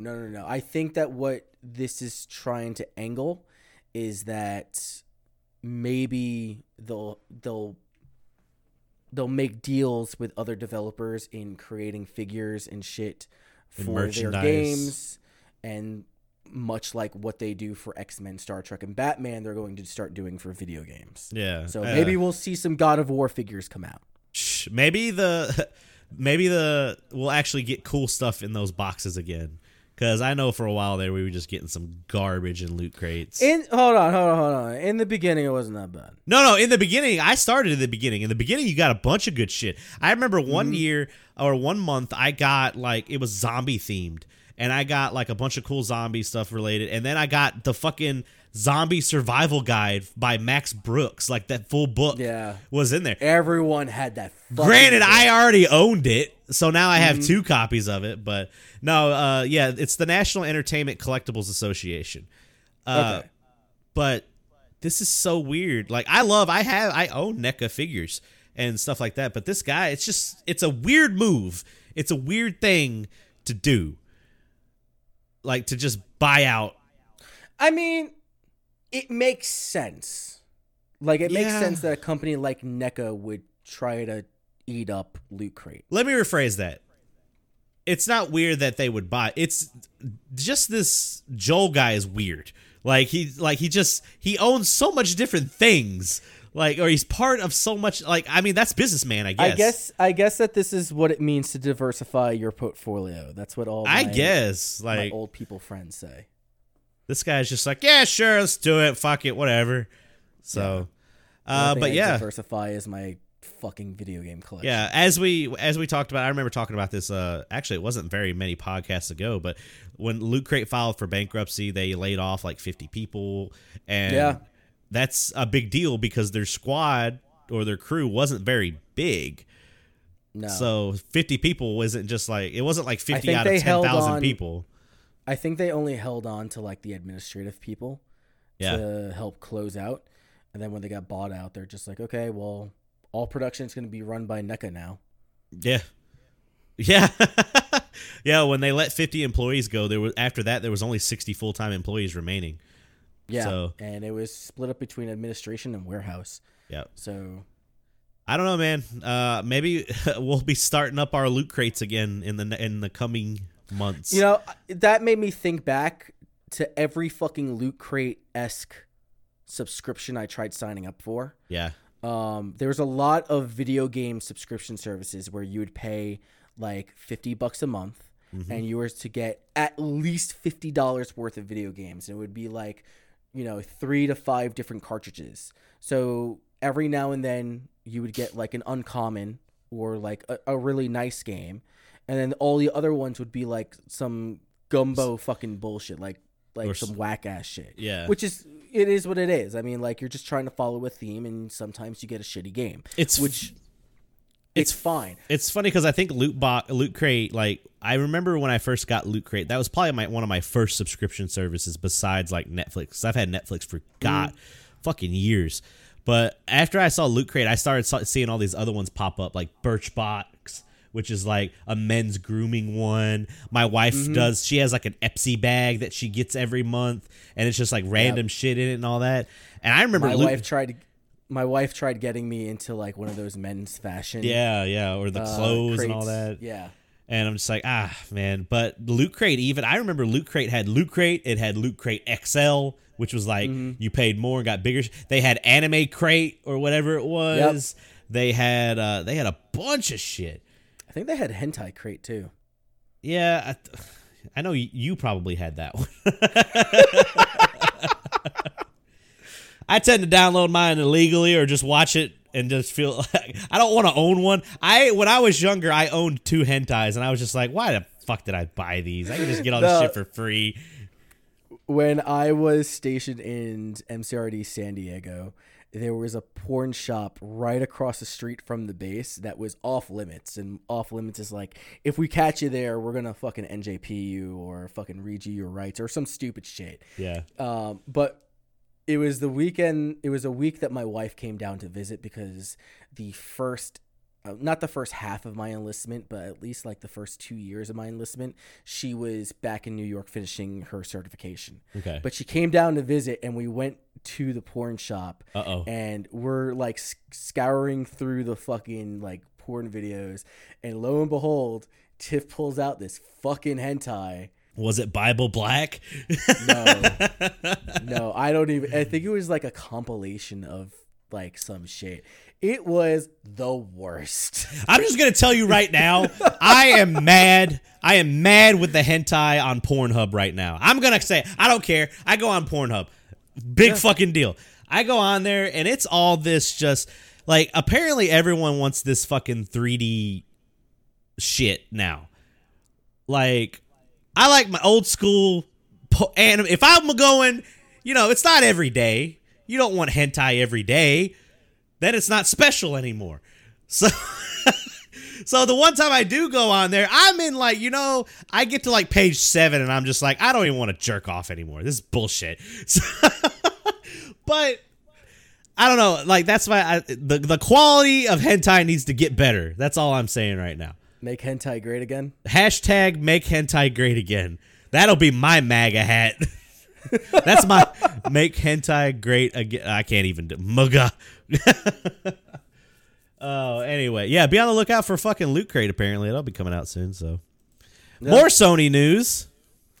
It turns out that PS5 dev kit, yeah, that shit's real. First off. It also has a fucking name. To cut you off beforehand, the formatting of this article is so fucking weird. Like, oh, it's terrible. Are you looking at the same one? It looks like it's one paragraph. Are you talking about the comic book one? Yeah. Yeah. Okay, anyway, go ahead.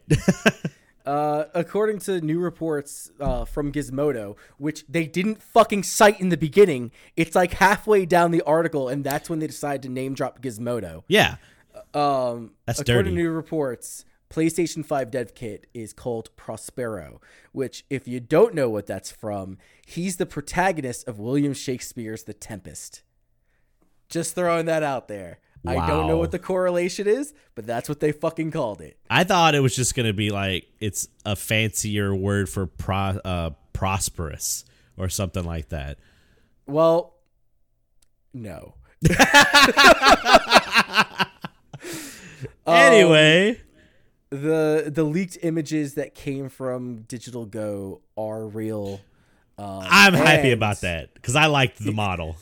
I don't know if that's what the final product is going to be like, but those dev kits are definitely real. Yeah. Also, Gizmodo was able to confirm that Sony is utilizing an older camera or older camera tech than Microsoft is, which I had no idea that was still going to be a thing. And then I went to go research some of the Microsoft shit. Yeah, there's a fucking camera involved. Oh, so they put the Kinect in it, so you gotta have they're it. They're coming back with the fucking Kinect PlayStation Eye bullshit again. And apparently it's supposed to emphasize, it's not emphasized, but it's supposed to be used by streamers. Like, that's what they're going for. With this Why would you go with the older camera if you're doing that then? I think Sony's trying to cut costs somewhere. Just don't put it in. They're doing it in the camera. That's what I say. Don't fucking put it in. No one's going to use it. Nobody's going to fucking want it. Because remember what fucking happened when the Kinect came out and then that douchebag fucking molested his wife on fucking camera. I didn't know about that, but that's fucked up. Yeah, that motherfucker went to jail. But I don't remember if that was PlayStation or Microsoft, but yeah, that motherfucker did that shit. Well, not only that, but the Kinect was like, that was the reason that the fucking Xbox One, one of the reasons it did so fucking horrible. Yeah, because it added like another $100. It was an extra $100 and nobody wanted it. Like when my wife bought me my Xbox One, it was one of the only models that didn't have the fucking Kinect. You were like, you're smart. I was so thankful because I'm just like, I don't want that fucking shit. And now I'm hoping that you won't be able to sell it because nobody else wants it. Nobody fucking wants it. It's, I don't know. I think they're just trying to shoehorn it in there. I think that they're really trying to capitalize on this whole streaming bullshit and get people away from Twitch and on their own proprietary bullshit. Lord, I don't know, That's man. my guess. It's a weird time to be a streamer.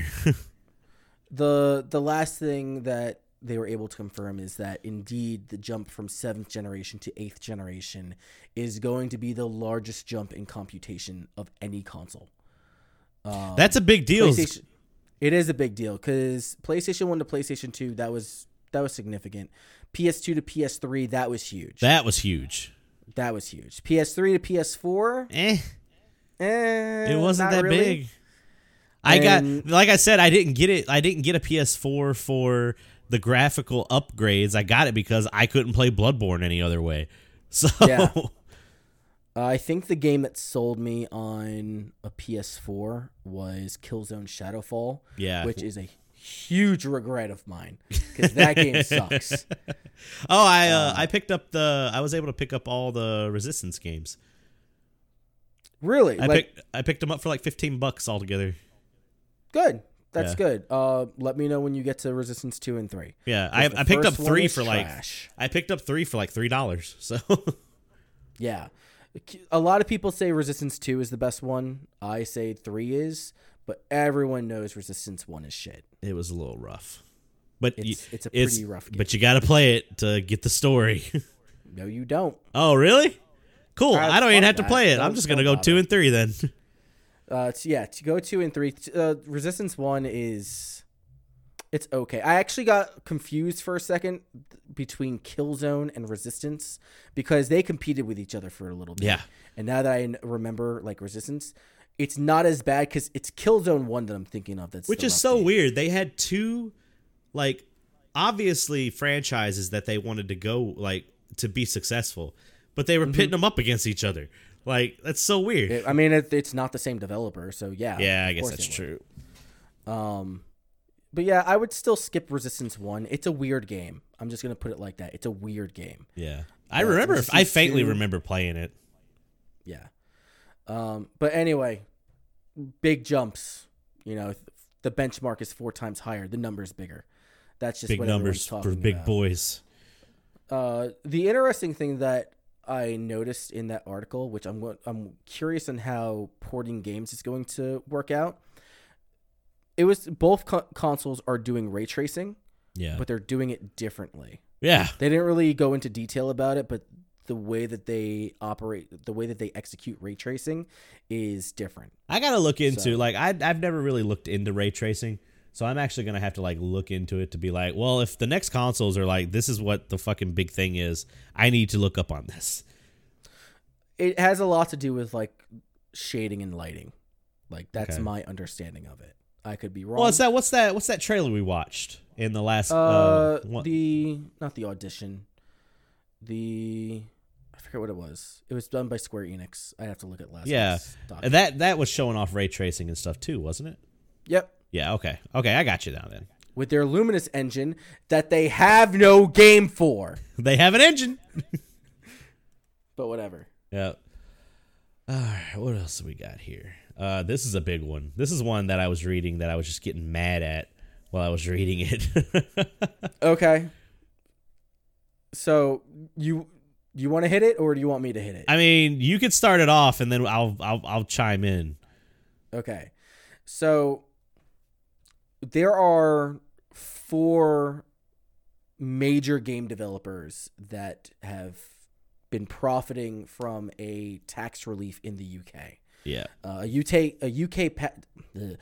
UK tax policy intended to boost domestic video game sales has been used by some of the largest industry giants to avoid paying tens of millions of dollars in corporate tax. That's so bullshit. Namely, Warner Media, yep, Sony, and Sega. Not Sega. They've all received a combined total of $130 million in corporate tax relief.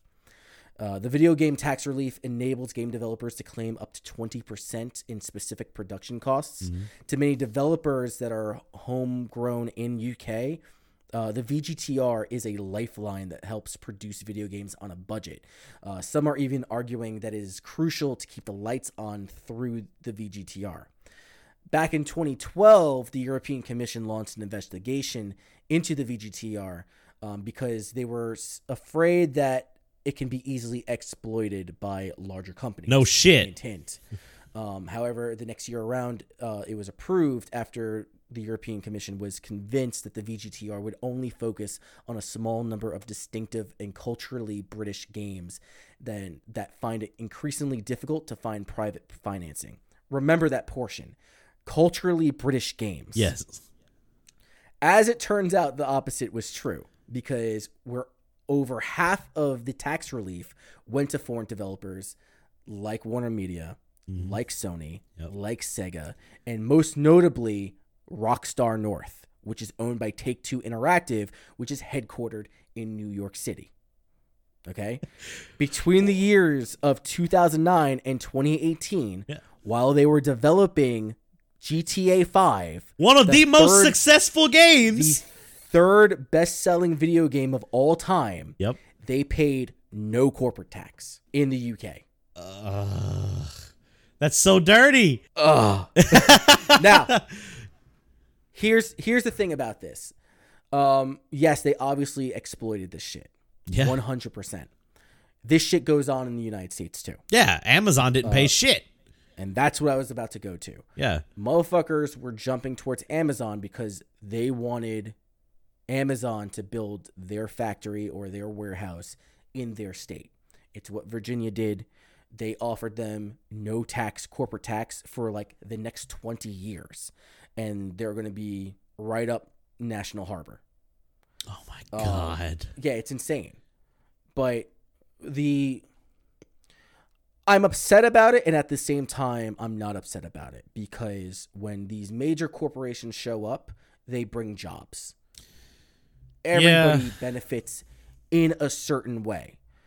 Now, unfortunately, you're ultimately pushing the taxes on to your workers. To those jobs you just created. Because all those jobs that you created, all those high-paying jobs that you created, now people are going to move in there. Yep. Now all the property nearby is going to go up in value exponentially, and you're going to have to pay property taxes on those apartments and on those houses in that area. And it's going to force other people out that can't afford that.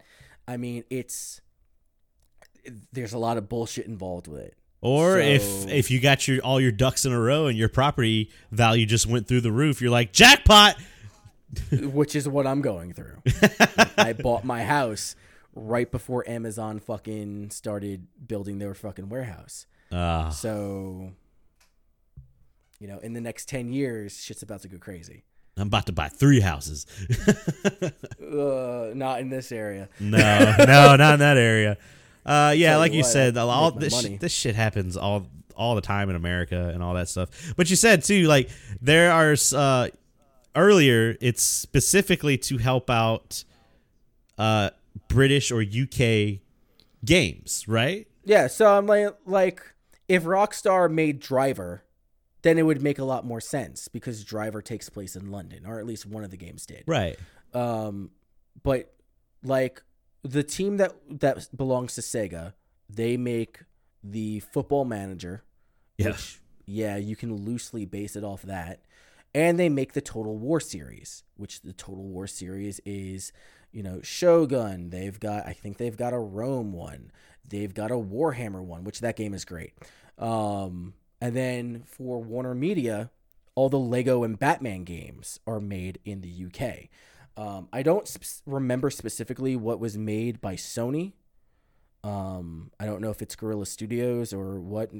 I'm looking through the article, but I'm not really seeing it right now. But ultimately, what people are upset is that these companies that pull in millions and billions of dollars are getting corporate tax breaks that should go back to the country, go back to their economy, or go back fixing their social programs. Yeah. And they're not.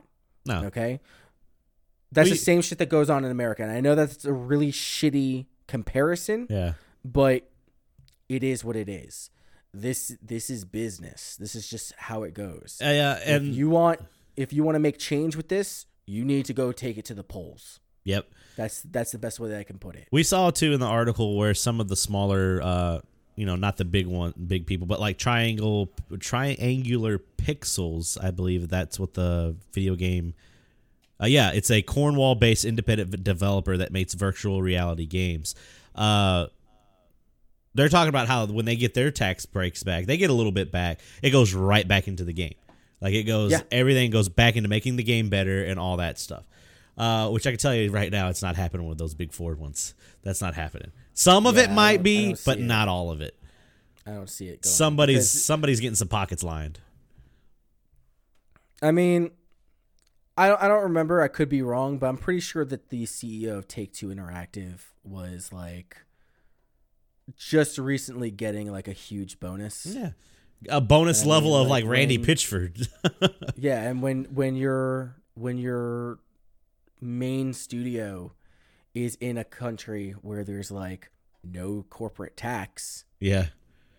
That is amazing to me. Like to be like, here's a $15 million bonus. I'm just like, I wouldn't be able to accept that. I'm like, I can't take that. Like that's too much money. You could have bought everyone that works for you a fucking car. I mean, I guess you could take that $15 million and just do that. I mean, yeah. Like, here you go. I mean, when your salary is already like millions of dollars. Yeah. Maybe it's just something we've never really experienced. We're not that level.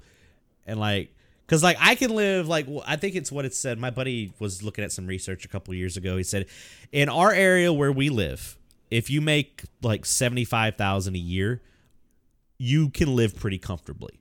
That was about 10 years ago. It's a little different now. And he said anything after that, it kind of just hits a point to where you're like, all right, I got all this extra money, but what am I going to do with it and all this other stuff? Yeah, the comparison is that they interviewed people who made $100,000 a year, and they interviewed people who made close to $1 million a year. And they asked them what's their life satisfaction level. And they found that both of them were at the same level. Whether you made $100K or $1 million, like it was the same. Yeah. They were both very satisfied. The monetary didn't matter. So. Yeah. I don't know, man. $1 million would solve a lot of problems. They say money. What is that? That's a comedian. I can't remember who the comedian is. I don't want to steal the joke, but it is another comedian's joke. They're like, money can't buy happiness, but it can sure buy a fucking jet ski. Yeah, that's what it is. Yeah. Yeah. I've never seen anybody with a frown on a jet ski. So was that Ron White? I'm pretty sure I heard. I think it is. Yeah, I think it is. I think that's Ron White. Yeah. Yeah. I caught some. We were listening. We have satellite radio in the car, and we were listening to we went to the bigger city Monday, and we were listening to some stuff. And Ron White came on. I was like, man, I haven't heard him in so long. So have you heard his new special? Is it pretty good? Go see it. You need to go see it. I need to listen to it. You need to go see it. He was. I think it's like a year old. You need to go see it. You just love Ron White too, though. He is my favorite comedian out of everybody. Dave Chappelle, Ron White, Dave Chappelle. I would say Ron White was definitely my favorite out of the four, which was Jeff Foxworthy that he was with. Well, I hate them. I hate the Blue Collar Comedy Tour. I hate all of them. Except Ron White. Yeah. Like, he is the best. Bill Engvall, he's okay. He's the dad. Yeah, but when it's the fucking Jeff Foxworthy and that fat fuck, no. Fuck him. What's funny is Jeff Foxworthy's show that he has on SiriusXM is fan-fucking-tastic, where he just sits down with comedians and talks with them and all that stuff. He had Kenan Thompson on once. And just asking him, like, what happened after you left Kenan and Kel? Like, after Kenan and Kel was done. And he was like, he goes into it. He's talking like how he just tried. And he goes, the next step is SNL. Like, that's what I wanted to be. And he talks about how he was, his fame was actually a detriment to him. So, really? Yeah. It was really cool. Are we talking about Kenan or are we talking about Kel? Did I say Kenan? I don't remember. We're talking about Kenan Thompson. Okay, yeah. Kel I think Kel's doing, he's doing not shows, but he's doing conventions. I saw someone just recently, I think in like Salt Lake City Comic-Con or something like that. He was there for something and someone took a picture with him. But no, this is Keenan, because Keenan's on SNL and all that stuff. And it was very, very interesting. And it was really weird just to hear those two, because normally when they're talking and doing their stand-ups or they're doing their shows and stuff, they have a different octave in their voice. But when they're just doing a show, they're very just like matter of fact and just kind of like how we are talking. So it was really cool. I like listening to comedians when they're not on, like, you know, when they're just talking real and shooting the shit and stuff like that. Anyway, but yeah, we got one more news article we got to go over, and this is the one that I did the most research on. So of course it was. Of course it fucking was. Do I get to say it? Do I get to say it finally? Do it. Like, do it. I forgot what the segment was called. What the fuck were you thinking, Randy? Is that what it was? Sure. Yeah. No, but we'll go with it. Yeah, this one Randy's in it, but it's more than just Randy. So this last article that we have, Duke Nukem 3D composer sues Randy Pitchford, Gearbox, and Valve. Bobby Prince claims his music was used in Duke Nukem 3D 20th anniversary world tour without his permission. Composer Bobby Prince, who wrote music for Doom, Doom 2, Wolfenstein 3D, and Duke Nukem 3D, has filed a lawsuit against Gearbox Software, the company's chief executive Randy Pitchford, and Valve, claiming that his music was used in the 2016 shooter Duke Nukem 3D 20th Anniversary World Tour without his permission and without him receiving any compensation. At one point, he actually contacted Gearbox and Randy. I think he was talking to them with email, talking back and forth with Randy specifically. And Randy just kept saying, "You'll be taken care of," which is bullshit. Which is basically saying like, you ain't getting shit. Yeah. So, I believe I should say that you're not getting shit. It's just coming from Randy. You'll be taken care of means nothing. Yeah. In a document submitted to the U.S. District Court of Eastern District of Tennessee, Prince's attorneys described how 16 songs he wrote were used in the 1996 shooter Duke Nukem 3D under an agreement with developer Apogee. I think I said that right. Yep. Apogee had a limited right to use Mr. Prince's music in Duke Nukem 3D in exchange for a royalty equal to $1 per unit sold. They said Prince had registered the copyrights for the songs. That's not a bad deal. So no, it's not. You sell 50,000 copies. The composer just made 50 G's. So that's his money for the year. Yeah, that's not bad. I'm pretty sure Duke Nukem 3D sold well over that. But we gotta say at least that. Yeah, so. Whatever. At least 50,000. Yeah.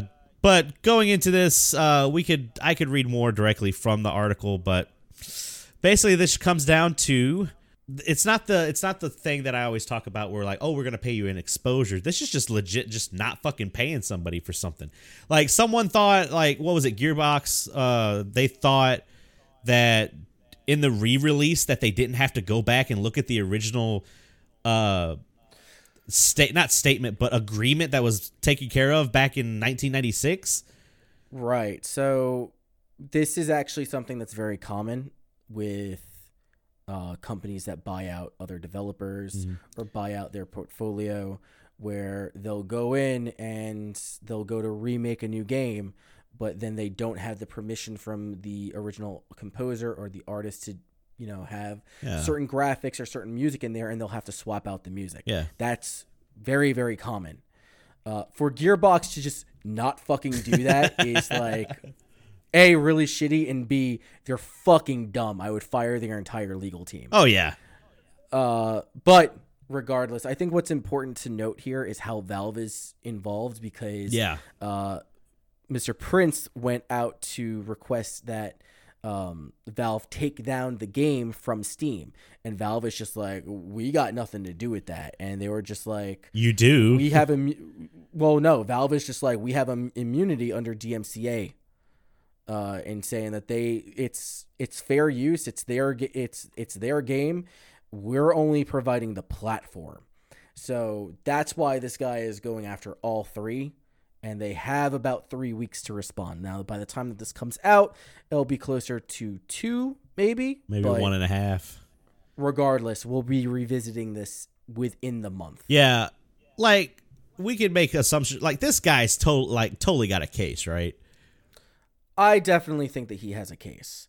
In the most like legal definition, yes, I would say that this guy has a case because there's no consent. Just because you buy a game or an IP from a developer does not mean that you own all of its assets. Right. You don't own all of its assets. This is going to be a very loose what I'm about to say, but in Gearbox's defense, and it's not a very good defense, it is a contract from back 20 years ago. Mm-hmm. But they have a legal team that is supposed to take care of that shit. Yeah. So there really is no excuse. So, but again, I had to, and it's funny because in this story, like Randy's been in big stories much more that we've covered. But in this one, it says, furthermore, Prince claimed that he contacted Randy Pitchford requesting royalties for the music in the 2016 game and was told he would be, quote unquote, taken care of, but never received any money. Pitchford also, quote unquote, quote, refused to remove the music from the game, end quote, Prince's attorney said. So, I mean, that's just shitty. But Randy Pitchford's a piece of shit. So, you know that Randy Pitchford got exonerated for the USB fiasco. He got what? He got exonerated for the whole USB bullshit. Remember that USB that had a bunch of company secrets on there and that one like amateur porn film with someone that may be under the age of 18? It just got swept under the rug? Well, I don't think exonerated means swept under the rug. I don't know what the word exonerated means, so...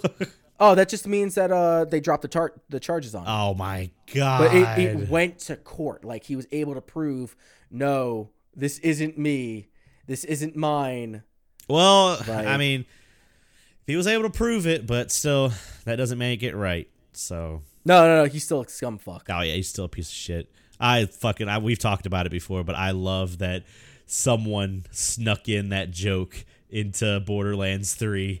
It's so good. Like, I don't know. It's so good. I don't know how it got through, but I'm so happy it got through. But no, he knew about it. He 100%. You can't tell me that he didn't. He was just like, yeah, put it in.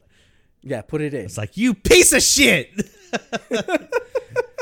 Oh, man. Anyway, I feel like since we missed that 1 week of questions that were like, all right, we got to make sure to remember questions. Do we have any questions this week? We do. We've got a few. Okay, cool. From the top, Scotty Moe. This is referencing a conversation that we had in the Discord, and it's now coming out. It's being projected into the podcast. Okay.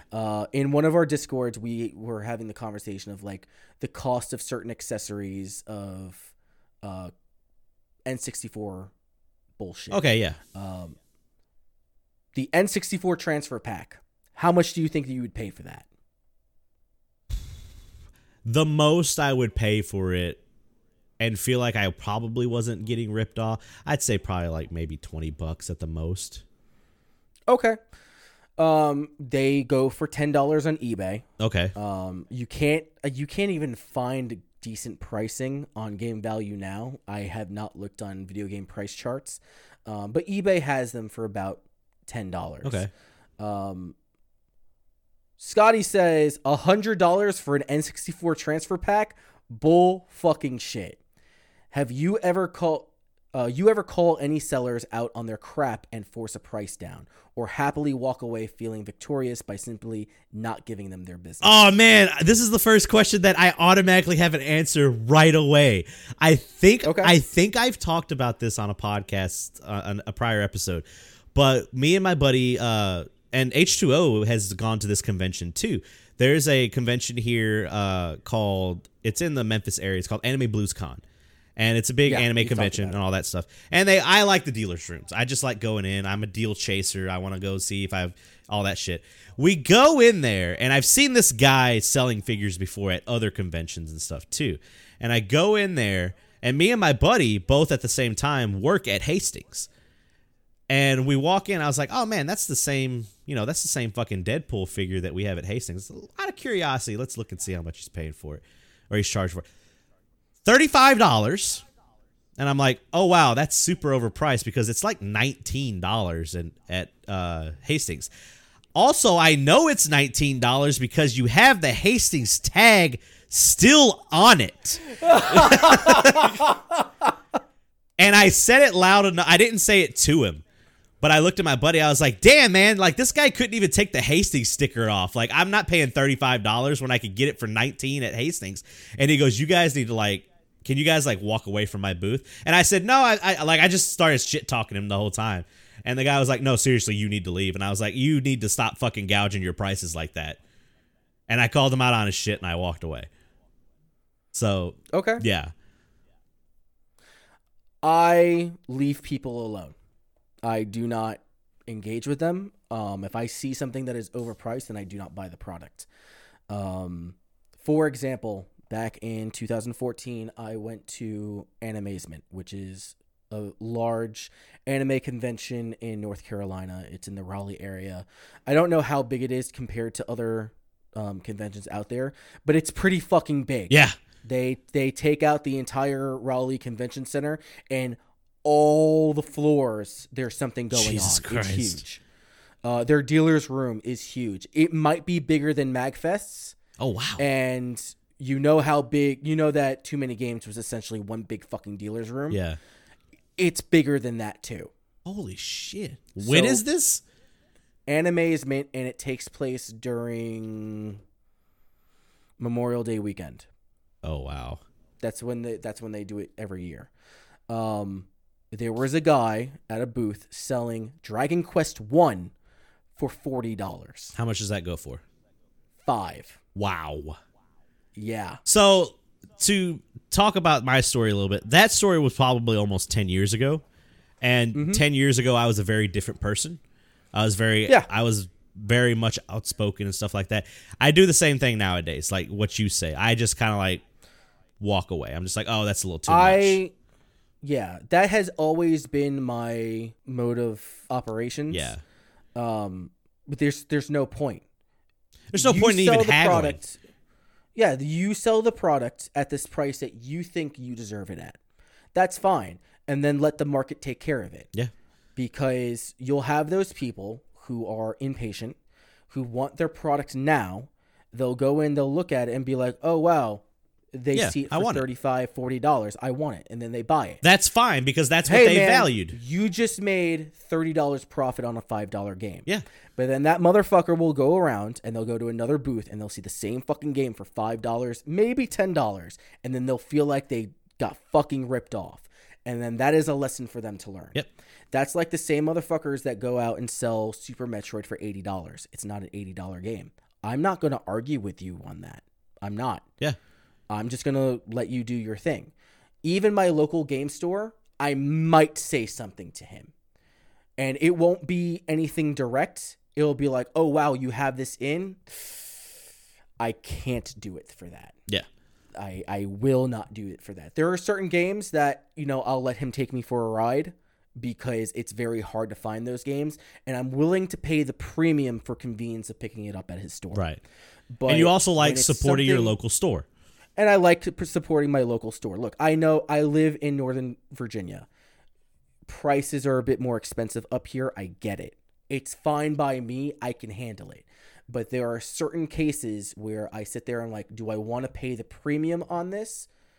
Yay or nay. Yeah. And then when you go to certain conventions or you go to other stores and you could just tell that motherfuckers are price gouging you. Yeah. And it's at the same time, those people really either don't give a shit about you or are hyper aggressive with the sale. So when we were at those are the two things that I see. When we were at Too Many Games, I waited because I was looking for Metal Arms on GameCube. I really wanted Metal Arms, a glitch in the system and all that stuff. And I found a booth that had it complete and it had everything. Like it had everything I wanted. But that game's only like $12, but they were looking for 20. And I was like, you know what? I don't need it that badly. I'll wait until the third day. If it's there on the third day, then I'll pick it. I'll try to haggle a price and pick it up. And I took it up to the register and it was still there. I took it up to the guy and I was like, hey, would you do 15 for this? And this was the exact reason I didn't even bother with it anymore. Is because he holds it and acts like it was heavy. He goes, I don't know. Feels like it has everything in it. And you really want it. I said, you know what? I'm good. And I just walked away. So I'm like, no, I'm good. You're not going to talk to me like that. I walked up and I wanted to discuss, I get it. You probably have been talking to people all weekend that have been giving you stupid ass prices and like, oh, you take $2 for this or something like that. But I was legitimately going to try and talk to you, and then you just wanted to act like an asshole, and I'm like, he's like, no way, I'll do a deal. I was like, I don't want to buy from you anymore, and I just walked away. It's, same thing at Too Many Games when I bought Elemental Gimmick Gear. It's like an $80, $85 game in English. And I was just like, hey, will you take 60? I'm like, how about 70? And, you go back and forth. And if you give the customer the respect to... It was the same with the case for Third Strike that I bought on the Dreamcast. I was like, hey, will you do this? And he's like, well, I only bought it for $1. And I was like, all right, well, I'm going to give you what? I bought it for like 12 or whatever. And even you were like, you just made like 1,200% profit off of it. But no, that happened when I was in Austin 2 weeks ago. I put it in the Discord. I walked into, I was looking at retro game shops, and I was in a mall, and I went in there, and I looked, and I was like, oh shit, like they got this like super, super expensive. I forgot what the first thing I looked at was. And then I look over, and they have like the official Prima guide for Harvest Moon on PlayStation 1 for $100. Get the fuck out of here. I audibly laughed. And I just walked away. No guide is worth $100. Not even that. None. Like, no guide. It wasn't even like graded or anything. It was just out in the fucking open. And I was just like, no way. Not dealing with that. Where's the market? Where's the economy? Where's the fucking price guide for fucking Prima guides? Prima guides, yeah. Bradley Games and shit like that. Well, the thing is, I would be the target market for that fucking magazine, for that Prima guide. But I'm like, no, that's dumb. It's so fucking stupid. But yeah, stupid. What do we got next? What's the best pumpkin spice thing? I am totally out of the loop and don't really dig pumpkin stuff. I'm in that club, but I don't touch pumpkin. I don't even like pumpkin pie. I love pumpkin pie. Well, but you like communism. Shut up. I really like some places you can get like a pumpkin spice like loaf of bread or something like that, like at a Starbucks. That one's pretty good because they kind of like put like a cream cheese icing in the middle, and that shit's kind of good. But I've tried pumpkin spice like coffee and shit like that. Get that shit. Give me my coffee black.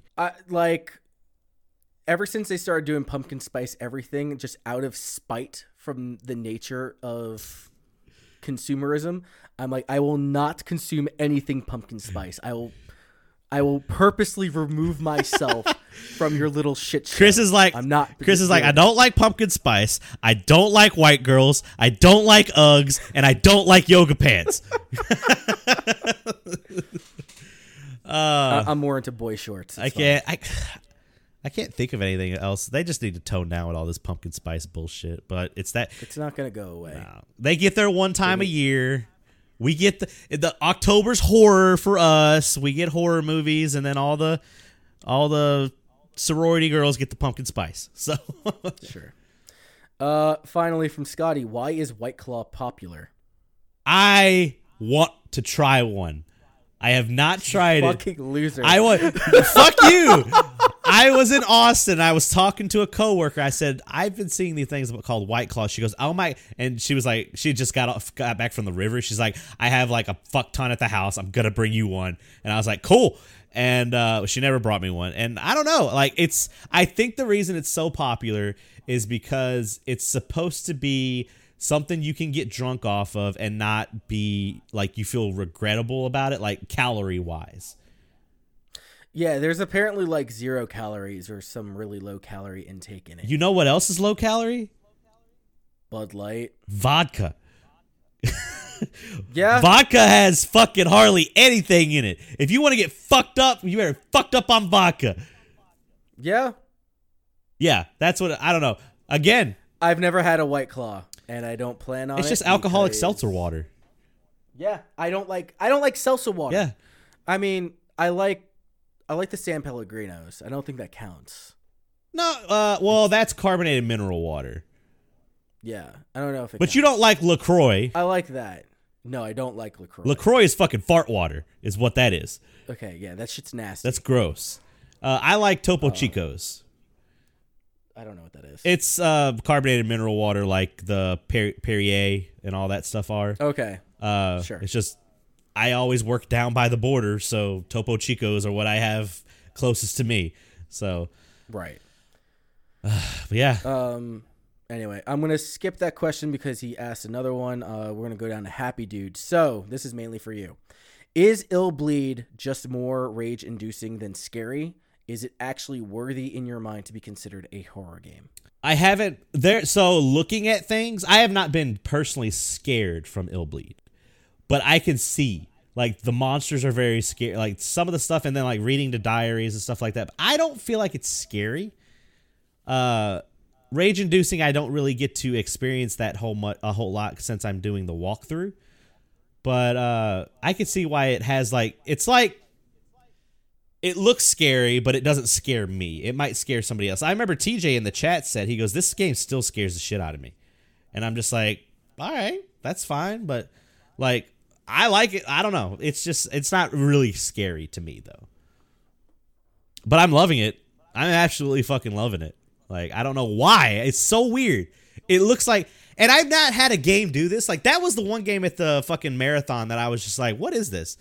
And he was just like, Illbleed, and I'm watching. I was like, this kind of looks goofy. And then I'm watching. I was like, holy shit, that's kind of cool. Like just all that stuff. I mean, I talked about it earlier, so, but I don't know. Maybe I'm weird.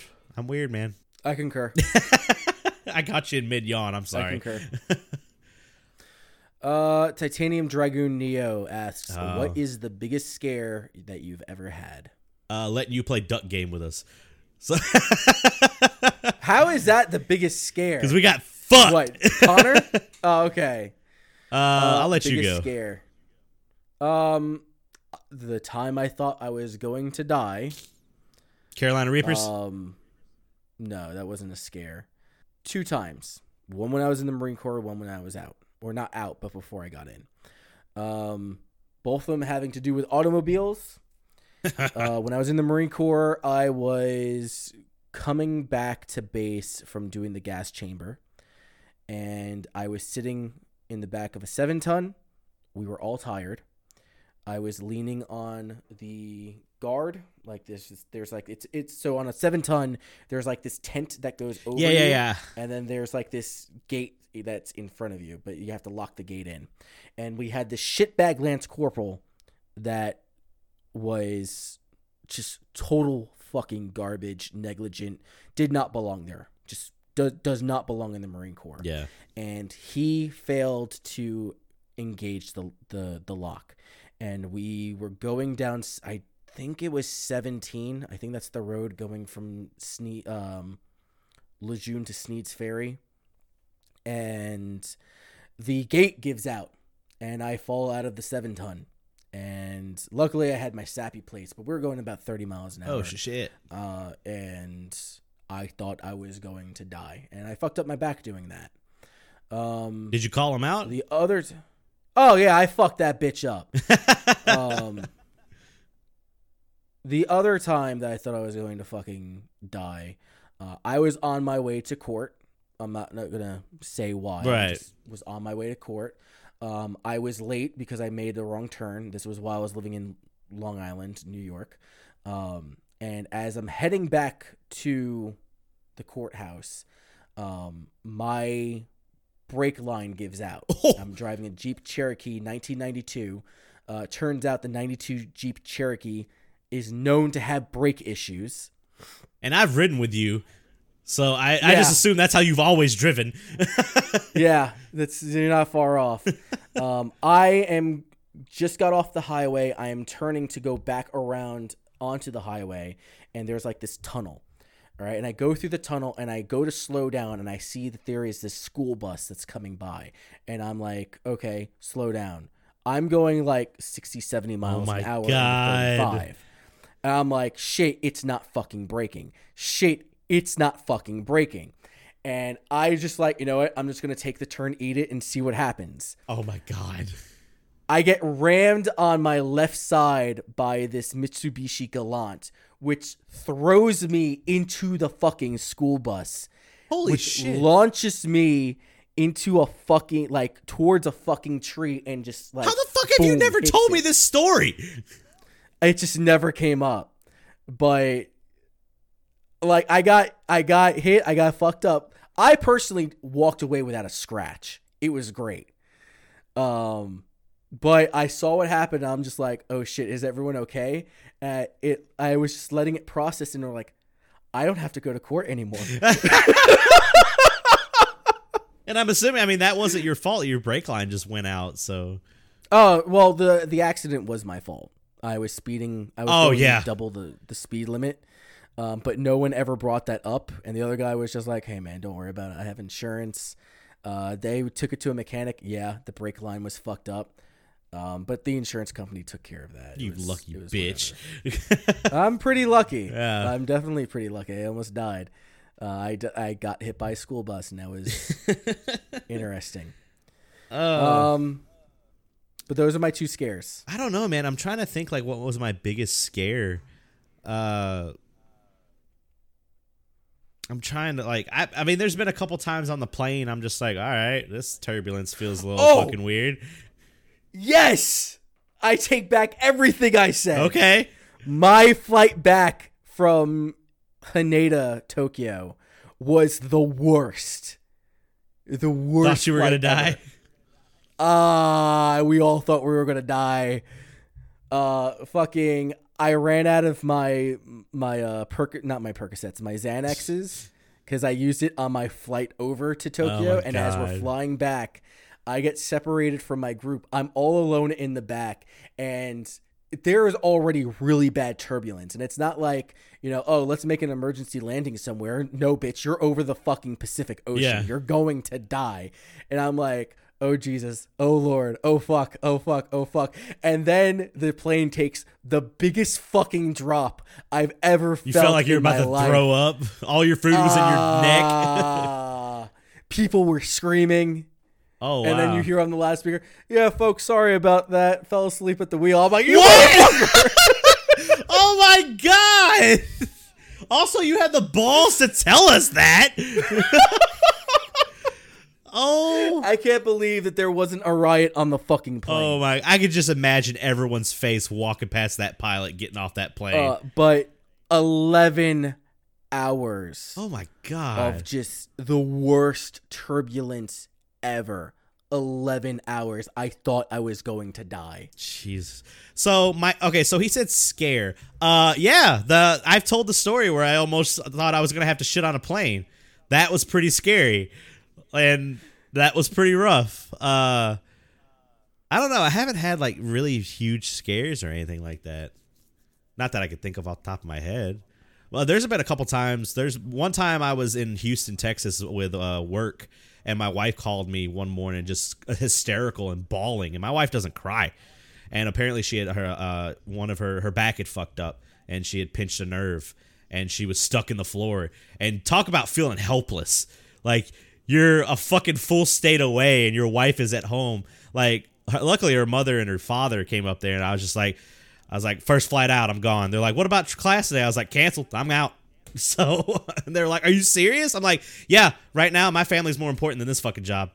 So they realized real quick right then and there. They're like, all right, yeah, like he'll do it. He does his job well, but also his family comes first. So yeah. I mean, I was afraid of the gremlins from 3 years old until 10, but that wasn't really a scare. So that's all I got. Yeah, no.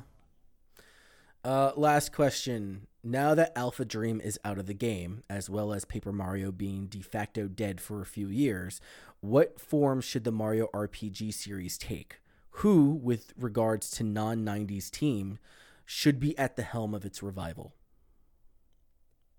I don't know if you heard about this information. Alpha Dream was the guys that did Mario and Luigi, Superstar. Yeah, I assume they did all those. Yeah, and I guess they're not a thing anymore. They went bankrupt. Oh, okay. So who do I think should take it over and revitalize? And what direction do you think the Mario RPG series should take. I don't know. I would like to see Square Enix pick it back up. I would like to see that, just because I would like to just see like an act. We all know that Paper Mario is like the success, like the sequel to Mario RPG, but I would like to see an actual Mario RPG 2, and I would like to see Square Enix do it, just like that old school style. But that's just me on that one. I just love the original game so much that I just want more of it. I would like to see Intelligent Systems take it over. I would like to see, something along the lines of what we saw with Paper Mario, Thousand Year Door, maybe even Super Paper Mario. That's a great fucking game. Thousand Year Door is real good. Just continuing the turn-based combat with the action commands. I think that those. Yeah. I think that gameplay is the best for the Mario RPG series. I think Way Forward could do it good. Way Forward can do it. I mean, they do great Shantae games. Shantaes are more platformers, though. Well, Metroidvania. Yeah. If I was going to say anything, but I mean, they could possibly do something in that direction, make it like an action RPG. But I would definitely put my money more into Intelligent Systems. Okay. I like them a lot. Now, if we want to just go fucking off the rails, I'll say let's let Platinum do it and see what Platinum would make. Don't roll your eyes. You like Platinum games. So I like Platinum games. I would not put them in charge of a Paper Mario RPG series. You know you would get something fucking amazing or fucking terrible. Has Platinum made a bad game? I would say off the top of my head, the Legend of Korra game. Yeah, that's bad. I didn't like the Legend of Korra game. It wasn't very good. That's a bad game. But again, I don't think they were at the full reins on that one. I'm trying to think of like another developer that I'd want to see. I honestly don't want to see Square Enix take the helm. No, I don't. I would just like to see Geno back, and that's the only way we're going to get it. It's the only way we're going to get it.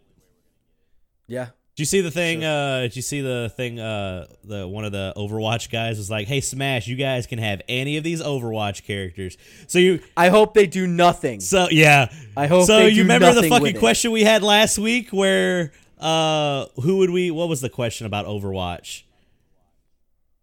Who would we want to be, or something like that? Like. Oh yeah. Let me. It's probably in there. I think H2O. If you can personally identify yourself as a member of the Overwatch cast, who would it be and why? Yeah. I mean, like they said, they can take any character. They're probably going to take Tracer. I mean, they would have to take Tracer. She's the poster girl. So. Yeah. She's the face. Yeah. But I was listening to the Megavisions podcast today while I was cleaning out the garage, and they brought up a really good question. I think it was TJ had brought it up, but I want to ask us this question too. They said, what's the worst, I'm just paraphrasing it, what's the worst thing you could put on a pizza? I'll give you a minute. Everyone's going to be like, I like pineapple. I'll eat pineapple and Canadian bacon. But I will only eat it in that combination. I won't eat it any other fucking combination whatsoever. Like, I don't know. They also, Powell brought up a good thing. He goes, he would like if it was pineapple and then like jalapeno so that you could kind of like have the sweet with the like kind of spicy and stuff like that. I'm good on that. My go-to pizza now is, we usually order, like I said, we don't have like super fancy, like, or we don't even have like mom and pop pizza stores down here. We usually just get from Domino's. And, right. I don't like having the thick pizza because I try to cut down as many carbs as I can. So I usually get the thin crust, which is what pizza should be. And my go-to right now is I usually get grilled chicken. I get roasted red peppers, mushrooms, and pepperoni. That's what I like on those. Okay. The worst thing you can put on a pizza, somebody on that podcast, I think it was Marson, said like, yeah, you can put broccoli on there. You can't put anything bad on a pizza. I'd eat broccoli on a pizza. I'm just like, I don't know about broccoli, man. I eat a lot of veggie pizza, or I did eat a lot of veggie pizza, and broccoli is on there commonly, so I don't mind broccoli. I honestly think the worst thing that you can put on a pizza is ranch. Ranch? Like, worse than, pineapple. because I can see the appeal to pineapple because you're putting the bacon on there and pizza's naturally salty. Yeah. And that sweet salty combination, it's just I personally won't eat it. But no, the worst thing that you could put on a fucking pizza is ranch. Now, because ranch and marinara sauce do not fucking mix. I don't know. So whenever we would buy like the box pizzas from Kroger back when we were broke, they're like $5 pizzas. Mm-hmm. I had to eat them with ranch because you couldn't eat them by themselves because they don't have fucking hardly anything on them. It's all bread. So you get marinara sauce and you dip it in there. You have a fucking breadstick with a little bit. Well, I mean, my wife can't do that because her acid reflux is so bad. She can't eat extra like tomatoey stuff. Take a pill. She takes like fucking 3. She found out today. So I usually go to Sam's Club and get her Zantac because they have Zantac got fucking recalled. Really? Yeah, she went to go buy some today at a Walmart and they're like, "Oh, I'm sorry, ma'am, you can't buy that," and they took it from her. Did they put her on Nexium? I told her like, "Why don't you try Nexium?" She goes, "I've never had it before," and I was like, "Well, you should have told me because Sam's Club had a shit ton of it." So. Apparently, like, people who have acid reflux, when they take, like, Zantac or Nexium, like, they just have their propensity, like, it's very rare, but they have the propensity of just dropping dead randomly. Oh, great. Now you got me going to be checking on my wife. My wife fucking takes Tums like they're just candy. She just eats Tums nonstop. Oh, my God. So, first off, I love Tums. Ew. I'm not afraid to fucking admit that. I don't care. I get the tropical flavored ones. She does too. But she loves the green ones. I don't eat them. It's very rare that I get them because every now and then I'll get really bad indigestion, probably after eating a fucking pizza. I'll just give you a box of chalk and you can eat that. Does it do the same thing? It's the same fucking taste and texture. I eat fucking crayons. Ugh. I don't know, man. I guess I never really said what my worst thing. I don't know. I've never really had like a really, really bad pizza or anything like that. I really like. I used to order a pizza called like I would just call it the Italian because I would get pepperoni, salami, and what else is on Italian? Pepperoni, salami, and ham. It just sounds like a Meat Lovers. It's like a Meat Lovers without the sausages and stuff like that. Because it's the meats you would get on an Italian sub. So, did I ever tell you about the time I ordered a pizza from Domino's and there wasn't cheese on it? I would have slapped somebody. Apparently, I went back and looked at my order and I forgot to, because I did it online, I forgot to check cheese. Cheese is default. What are you talking about? Now it is. But back in the day when those apps first started, they didn't automatically put cheese. Like, usually it's sauce and cheese. Bullshit. You checked it off. No, I did not. Well, the funny thing was I got it home, and this is why I check my pizzas every time before I walk out of the pizza place now. I get it home, and I get it on the counter, and I'm looking at it, and I don't know what's wrong with it. But I know something's wrong with it. And I'm looking at it, I'm like, and I told my roommate, I was like, come here and look at this pizza. He goes, why? I was like, there's something wrong with it. And he walks in, and he sits there for a good 5 minutes. He goes, there's no fucking cheese on it. And I went, what the fuck? So I called them and I was like, what the fuck? Why isn't there cheese on this? They're like, oh, well, sir, I mean, it says you didn't want cheese on it. And I went back and looked at the order and I was like, God damn it. There's no way I would have unchecked the fucking cheese. I love cheese. I want extra cheese. I just don't want to pay for it. So when my grandfather was alive, he lived to be the ripe old age of like 90 fucking something. God damn it. I don't want to live that long. But this is like within the last 10 years. I was visiting New York and we went to his favorite pizza spot and it's historically a good spot. Yeah. Like we go here all the time. Well, no one told me that he wasn't allowed to have cheese anymore and he gets the veggie pizza like we. And he's not going to tell you. And no one fucking tells me because he has dementia and he doesn't remember shit. I'm lucky enough that he knew who I was. He doesn't know who any of his fucking kids were. But he was just like, eating the pizza I'm eating. I'm like, what the fuck is... No, take this shit back. And like my mom's going like, no, this is what he can eat. And I'm like, so you put up with it? Get him a slice. Yeah, get him his own pizza. Oh, it infuriated me. I was like, I will never go get pizza with you bitches ever again. Fuck all of you. I hope all of you die very, very soon. I'm sorry, Poppy, not you. You're fine. Did I tell you that when I was in St. Louis, I was in the airport and they have a California pizza kitchen there? And it's a chain. But I went there and I looked up and I was like, oh, they got this like cauliflower crust pizza. And I was like, let me try. So before you make that face, I ate it and there was no fucking difference whatsoever. Because for one, it was thin. All their pizzas are thin crust. So Chris, the face doesn't work for podcasts. It was super fucking good, dude. It was super fucking good. Ugh, I've had it. It's disgusting. It wasn't that bad. I couldn't. What are you talking about? Like I said, it was the thin crust though. It wasn't like it was like super thin crust. There was a California pizza kitchen in Huntington Mall, which is where I used to work when I was working at Rosetta Stone, that shut down because nobody nobody went there. There was like 6 pizza spots all around that mall, and they just went there. No. Do you guys have Sbarro up in your malls? Sbarro, yeah, that was in another mall too. Nobody goes there either because we have real fucking pizzerias. Yeah, that's like the staple for malls is the Sbarros. You gotta understand, pizza is one of the 4 cornerstones of Long Island, New York. I mean, it's New York, so it's New York. So you have your pizza, you have your bagels, and then you have your pizza, your bagels. You got your diners, like your shitty diner food, which is like a big fucking deal in Long Island. Like I went everywhere else. I'm like, let's go to a fucking diner, and then I get the look like I have a dick on my fucking forehead. Like no one knows what I'm fucking talking about. Why would you want to go to a diner? I was like, why wouldn't you want to go to a fucking diner? Yeah. I mean, but that's because diners are a big fucking old deal. man Connor took us to one when we went to too many games. Yeah. It was fucking dope. Yeah, that place is fucking great. But yeah, no, don't fuck with my pizza. Don't bring that Sbarro's California Pizza Kitchen. Like, not even Pizza Hut and Domino's does well in fucking New York. No. Because we don't fucking I mean, you got, like I said, we go to Tony's. That's all we got down here. We got the shitty ones. Like when I go down to Austin, I go to like they have like Austin, what is it? Just Austin Pizza or something like that. Like it's a local place. Their stuff's fucking good. There was a place down there called Conan's. Their pizza was good, but I've tried to go back and eat like the pizza, like, cause my wife gets like Brooklyn style, not Brooklyn.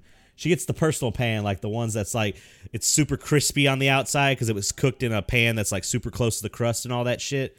Is it the deep dish? It's not like a deep dish. I'd have to look. We order it all the time on Domino's, but I took a bite of hers and I was just like, this is all fucking bread. I can't eat this. Like I don't want this. I mean, it's not New York style. No, I like thin crust pizza with a bunch of shit on top of it. The best thing that I can think of is probably trying to bite off a Chicago style. Oh god, because Chicago style is a fucking pie. It's a casserole. It's a cake. It's a casserole. Yeah, you could say it's a casseroles have shit inside of it. This has shit. Like if you get, they got shit inside. Like if you get sausage, that's you put it on top on Chicago.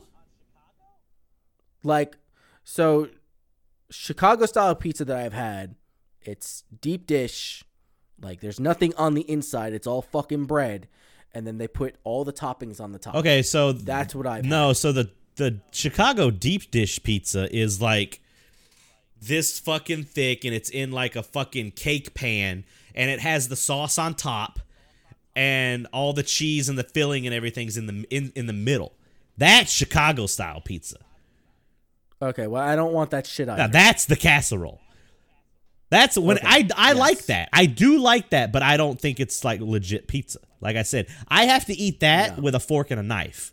Like I can't just pick that slice up and eat it. No. Now, like the Brooklyn style. That's why John Kasich lost the fucking presidential election.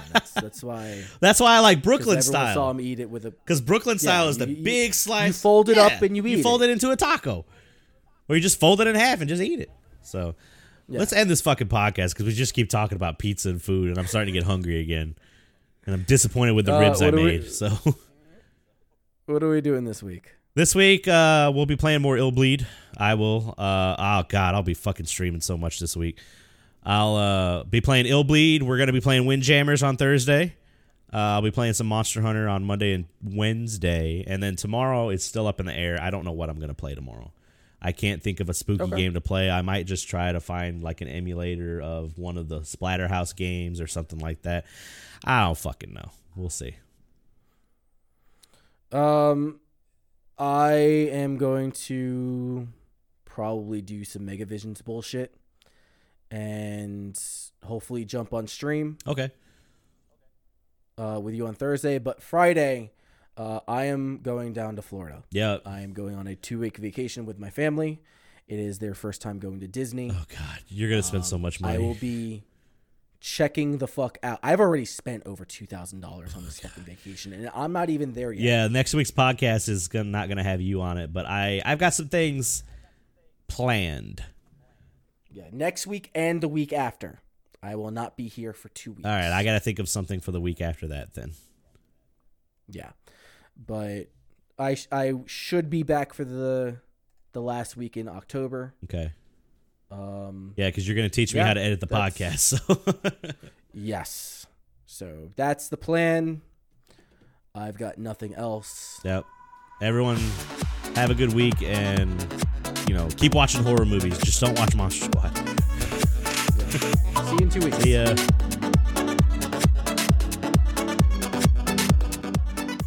Thanks for tuning in to the Scrubverse Podcast.